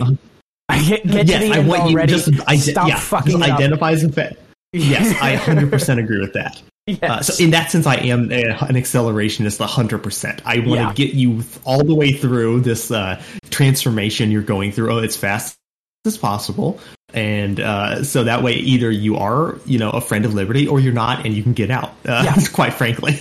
Yes, I agree. Yeah. There is no, and this is, this was one of the things that we talked about last week, is that I think there can be no more room if you're a person who considers yourself, you said that you came to libertarianism through trying to poke holes in it. I actually came to call myself an anarchist the same way. I was very, very resistant to the label for all the reasons that a lot of people are. And eventually I just couldn't anymore. The logic became so unassailable that there was no way for me to weasel my way out of saying, I agree with this. You know what I mean? For me, I wasn't really, I wouldn't say I was resistant to it, but I was like, kind of like doing a mental inquiry where I'm like, okay, I'm my foot's in the door for this so far, but let me just like go through all the possible deductions I can think of like this. Like I would think about, people ask me I've had people come up and ask me like, how how can you respond so fast on Twitter with all these arguments? And the truth is because I've had these arguments with myself for years. Yeah. I've made these same arguments to myself in the shower for years. Exactly. And it's like muscle memory at this point when I'm responding to people. It's like, I know what you're asking. I know where this goes. Let me just jump ahead and tell you how this is solved. Yeah. This is how. Let me show you how this line of thought ends because I've been here already. Yeah, exactly. Yeah, absolutely. Well, that's valuable. That's one of it is good. It is, I think, uncontroversially good to critique and interrogate your own positions. In order to assure yourself of them to some extent, if it turns out that way, or so you can stop being wrong. Right, because that's important too. Yeah, and also, and just like at the end of the day, ultimately, if you consider yourself a libertarian and you identify, we talked about this a little bit at the end of the last episode when we talked about like thick versus thin libertarianism, and I still think we should do like a whole show on it because I think that would be really interesting. But I think everyone is kind of a thick libertarian in their personal life, in the sense that if we're using it in the sense that you're a libertarian, but you also have cultural beliefs. You have beliefs about things that are not pertaining to libertarianism. So I think everyone is sort of a thick libertarian in that, if we're using thick libertarianism in that sense. I wonder if it can be better described as libertarians are thick libertarians. Libertarianism is thin. Is thin.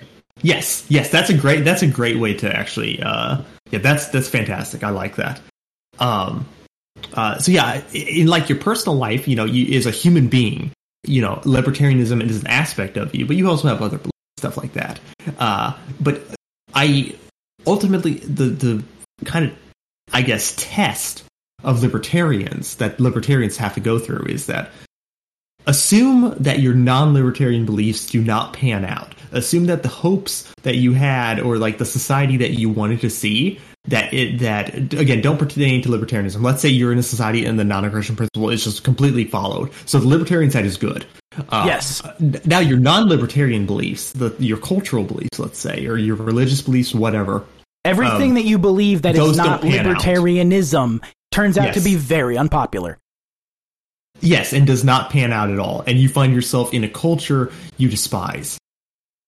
Are you still a libertarian at that point? And I think that's the question libertarians have to answer. And that is the question, and how you answer that will determine if you are actually a libertarian or not. And that question ultimately amounts to, will you respond with violence? Yes. Am I willing to tolerate? It ultimately does. It's a thought experiment that ultimately reduces down to a simple, principle: is are you willing to use violence against non-aggressive people, even if the people you despise, even if you hate them more, with the fiery hatred of the sun, but they're non-aggressors?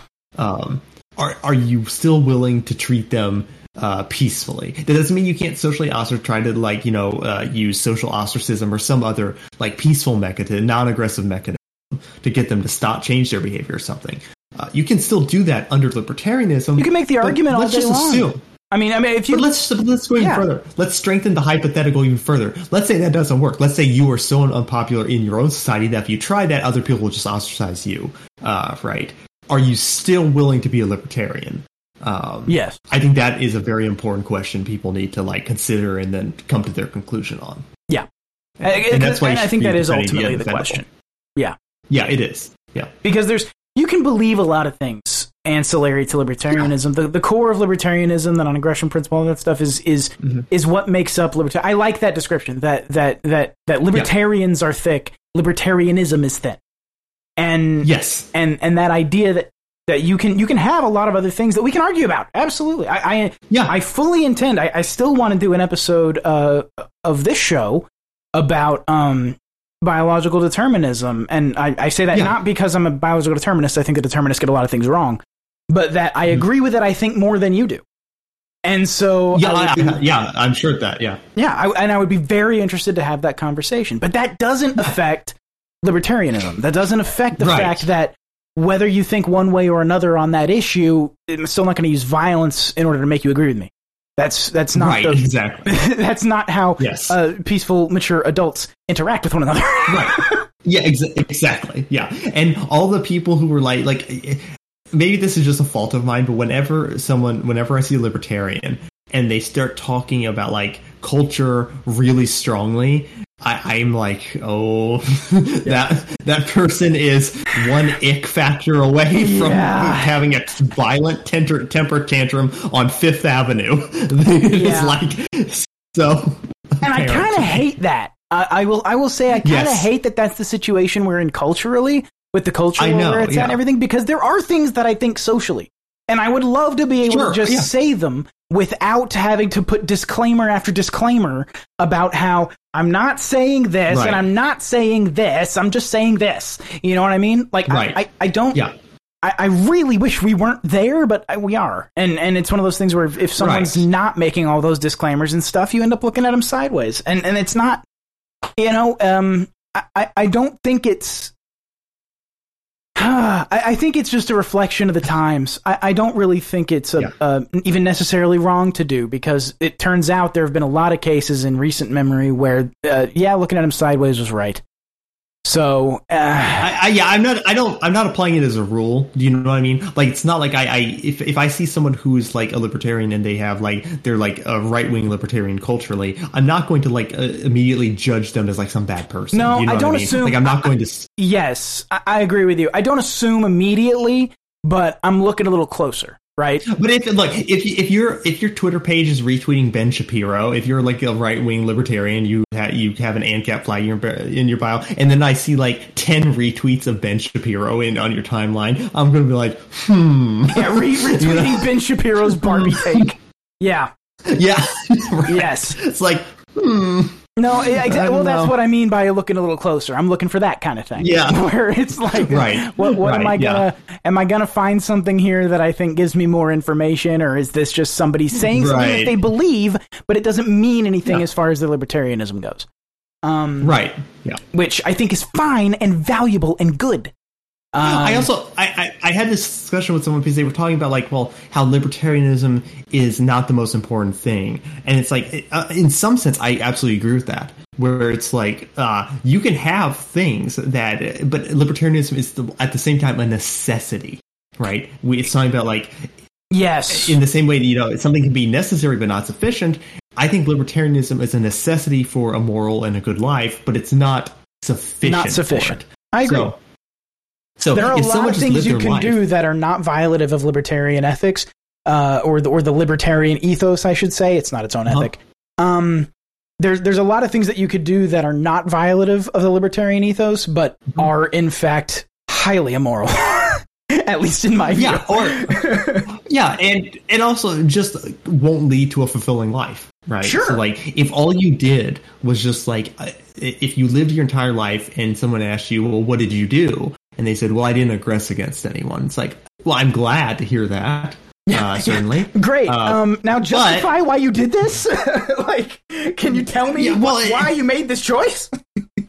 Well, yeah, but it's like, it's also like, there are, in the same way, right? Like,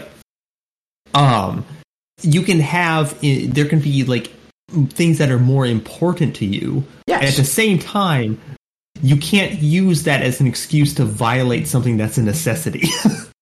You know what I mean? Exactly. Like, if something is a moral necessity, just because something is more important to you than like libertarianism itself, that doesn't mean you're in the right to violate that moral norm. If importance is measured by how front of mind the thing is, if that's kind of how you measure that, then it makes perfect sense to me that libertarianism might in fact be the least important issue to you, because it's assumed in the back of your mind at all times, and the things that are front of mind for you are other things.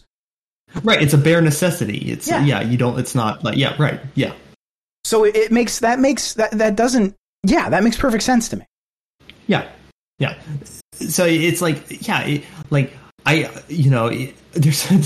truthfully, there's a lot of libertarians I don't personally want to associate with, people who self-describe as libertarians. So obviously there are things more important to me than people who are quote-unquote libertarians, right? Yes. You know what I mean? So, but that doesn't mean that's actually a really good proof of that, is that there's a lot of libertarians who are assholes. I don't want to be around them.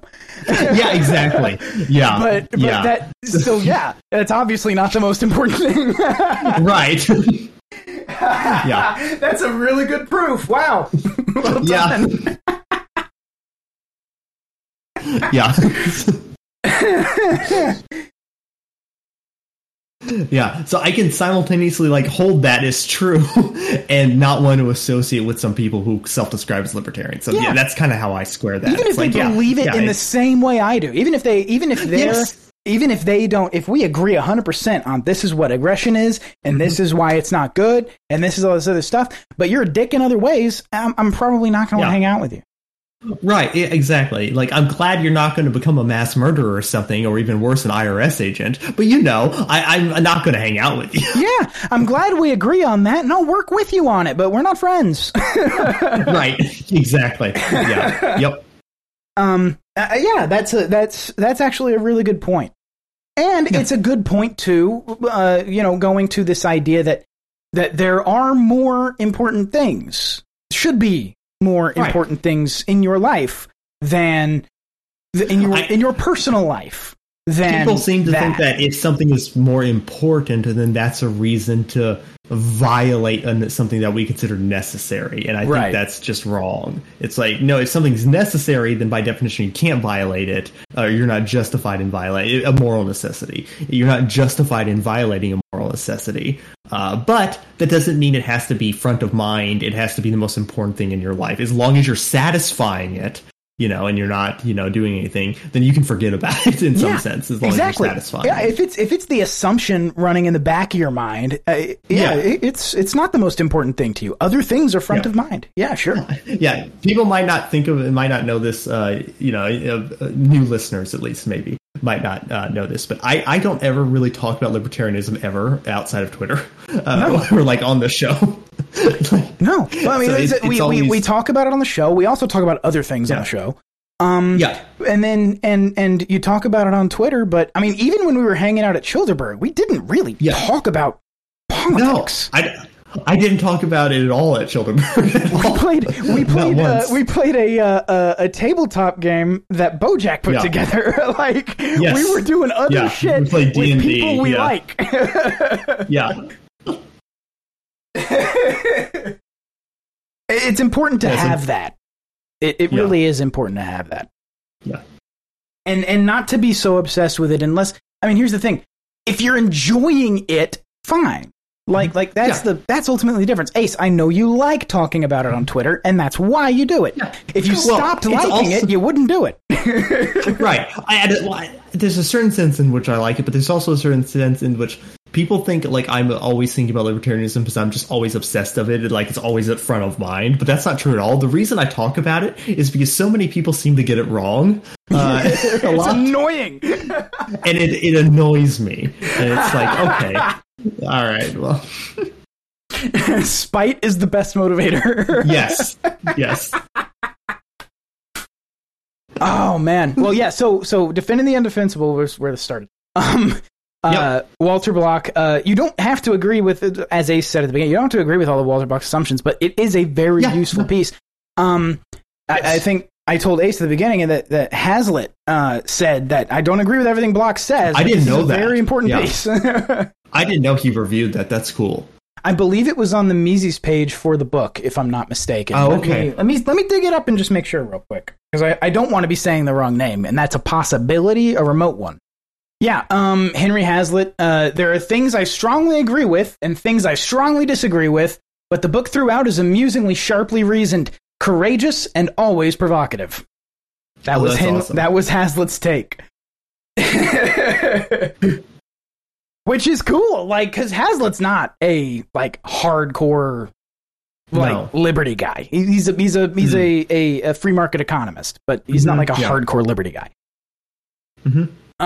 That's cool. There's a lot of people who have kind of looked at it that way, and then you have people like Rothbard, who said, judging from the outrage responses in many libertarian quarters, many of, quote, our people are not ready for this exciting and shocking adventure. Since libertarians are or are supposed to be on the forefront of thought, since their whole lives have been intellectual adventure in many ways, the hostility becomes even more mysterious. I think that's kind of what you were saying about it. Yeah. So yeah, it's definitely an important read. Yeah. I love that as a book review. Yeah. It's incredible. All right. Was there anything else that you wanted to mention, bring up, talk about? Nope. I think it was it. All right, man. Hey, we got the law as a deterrence thing out of the way. We did. That was good. I really enjoyed that. I didn't know when that was going to happen, but we got it done. Yeah. Definitely go check out Defending the Undefensible. You want to get to plugs? Yeah. So I'm sorry, undefendable. I keep mixing up undefendable and indefensible. Oh, Yeah, that's me being an idiot. I'm sorry. Go ahead. Ace_Arcus on Twitter, acearcus.substack.com, and acearcus.bisky.social on Blue Sky. All right. Oh, by the way, I didn't tell you this, and I'll tell you this now on the show. Okay. I read that the Long Defeat piece to my mom. Uh-huh. Oh. We were just hanging out, and I was like, "Hey, check this out." Oh, and wow. She fucking loved it. Oh, wow. We'll tell her thank you. That's very sweet. Yeah, she asked me, she was That's like, awesome. "Send that to me. I want to read that." She was like, "I want to print that out and like mark it up." Oh my god, that's one of the best. No, that's one of the best like reviews I've ever had for anything. Thank you. That means a lot. Thank you. Yeah, absolutely. Thank you. I will. It's very, very good, and that's on Substack, acearcus.substack.com. I appreciate that. Yeah. I'm Pacing Jouska, Jouska on Twitter and on Blue Sky, Pacing Jouska, jouska.bsky.social. The show, TETC.show on Blue Sky and at TETC Show on Twitter. I think those are the right ones. I think I've memorized them now. Yeah. All right, everybody. Thank you so much for listening. Later, guys. Have a good one. Peace. Thank you for listening to another episode of The End Times Continue. For links and other information, come see us at TETC.show.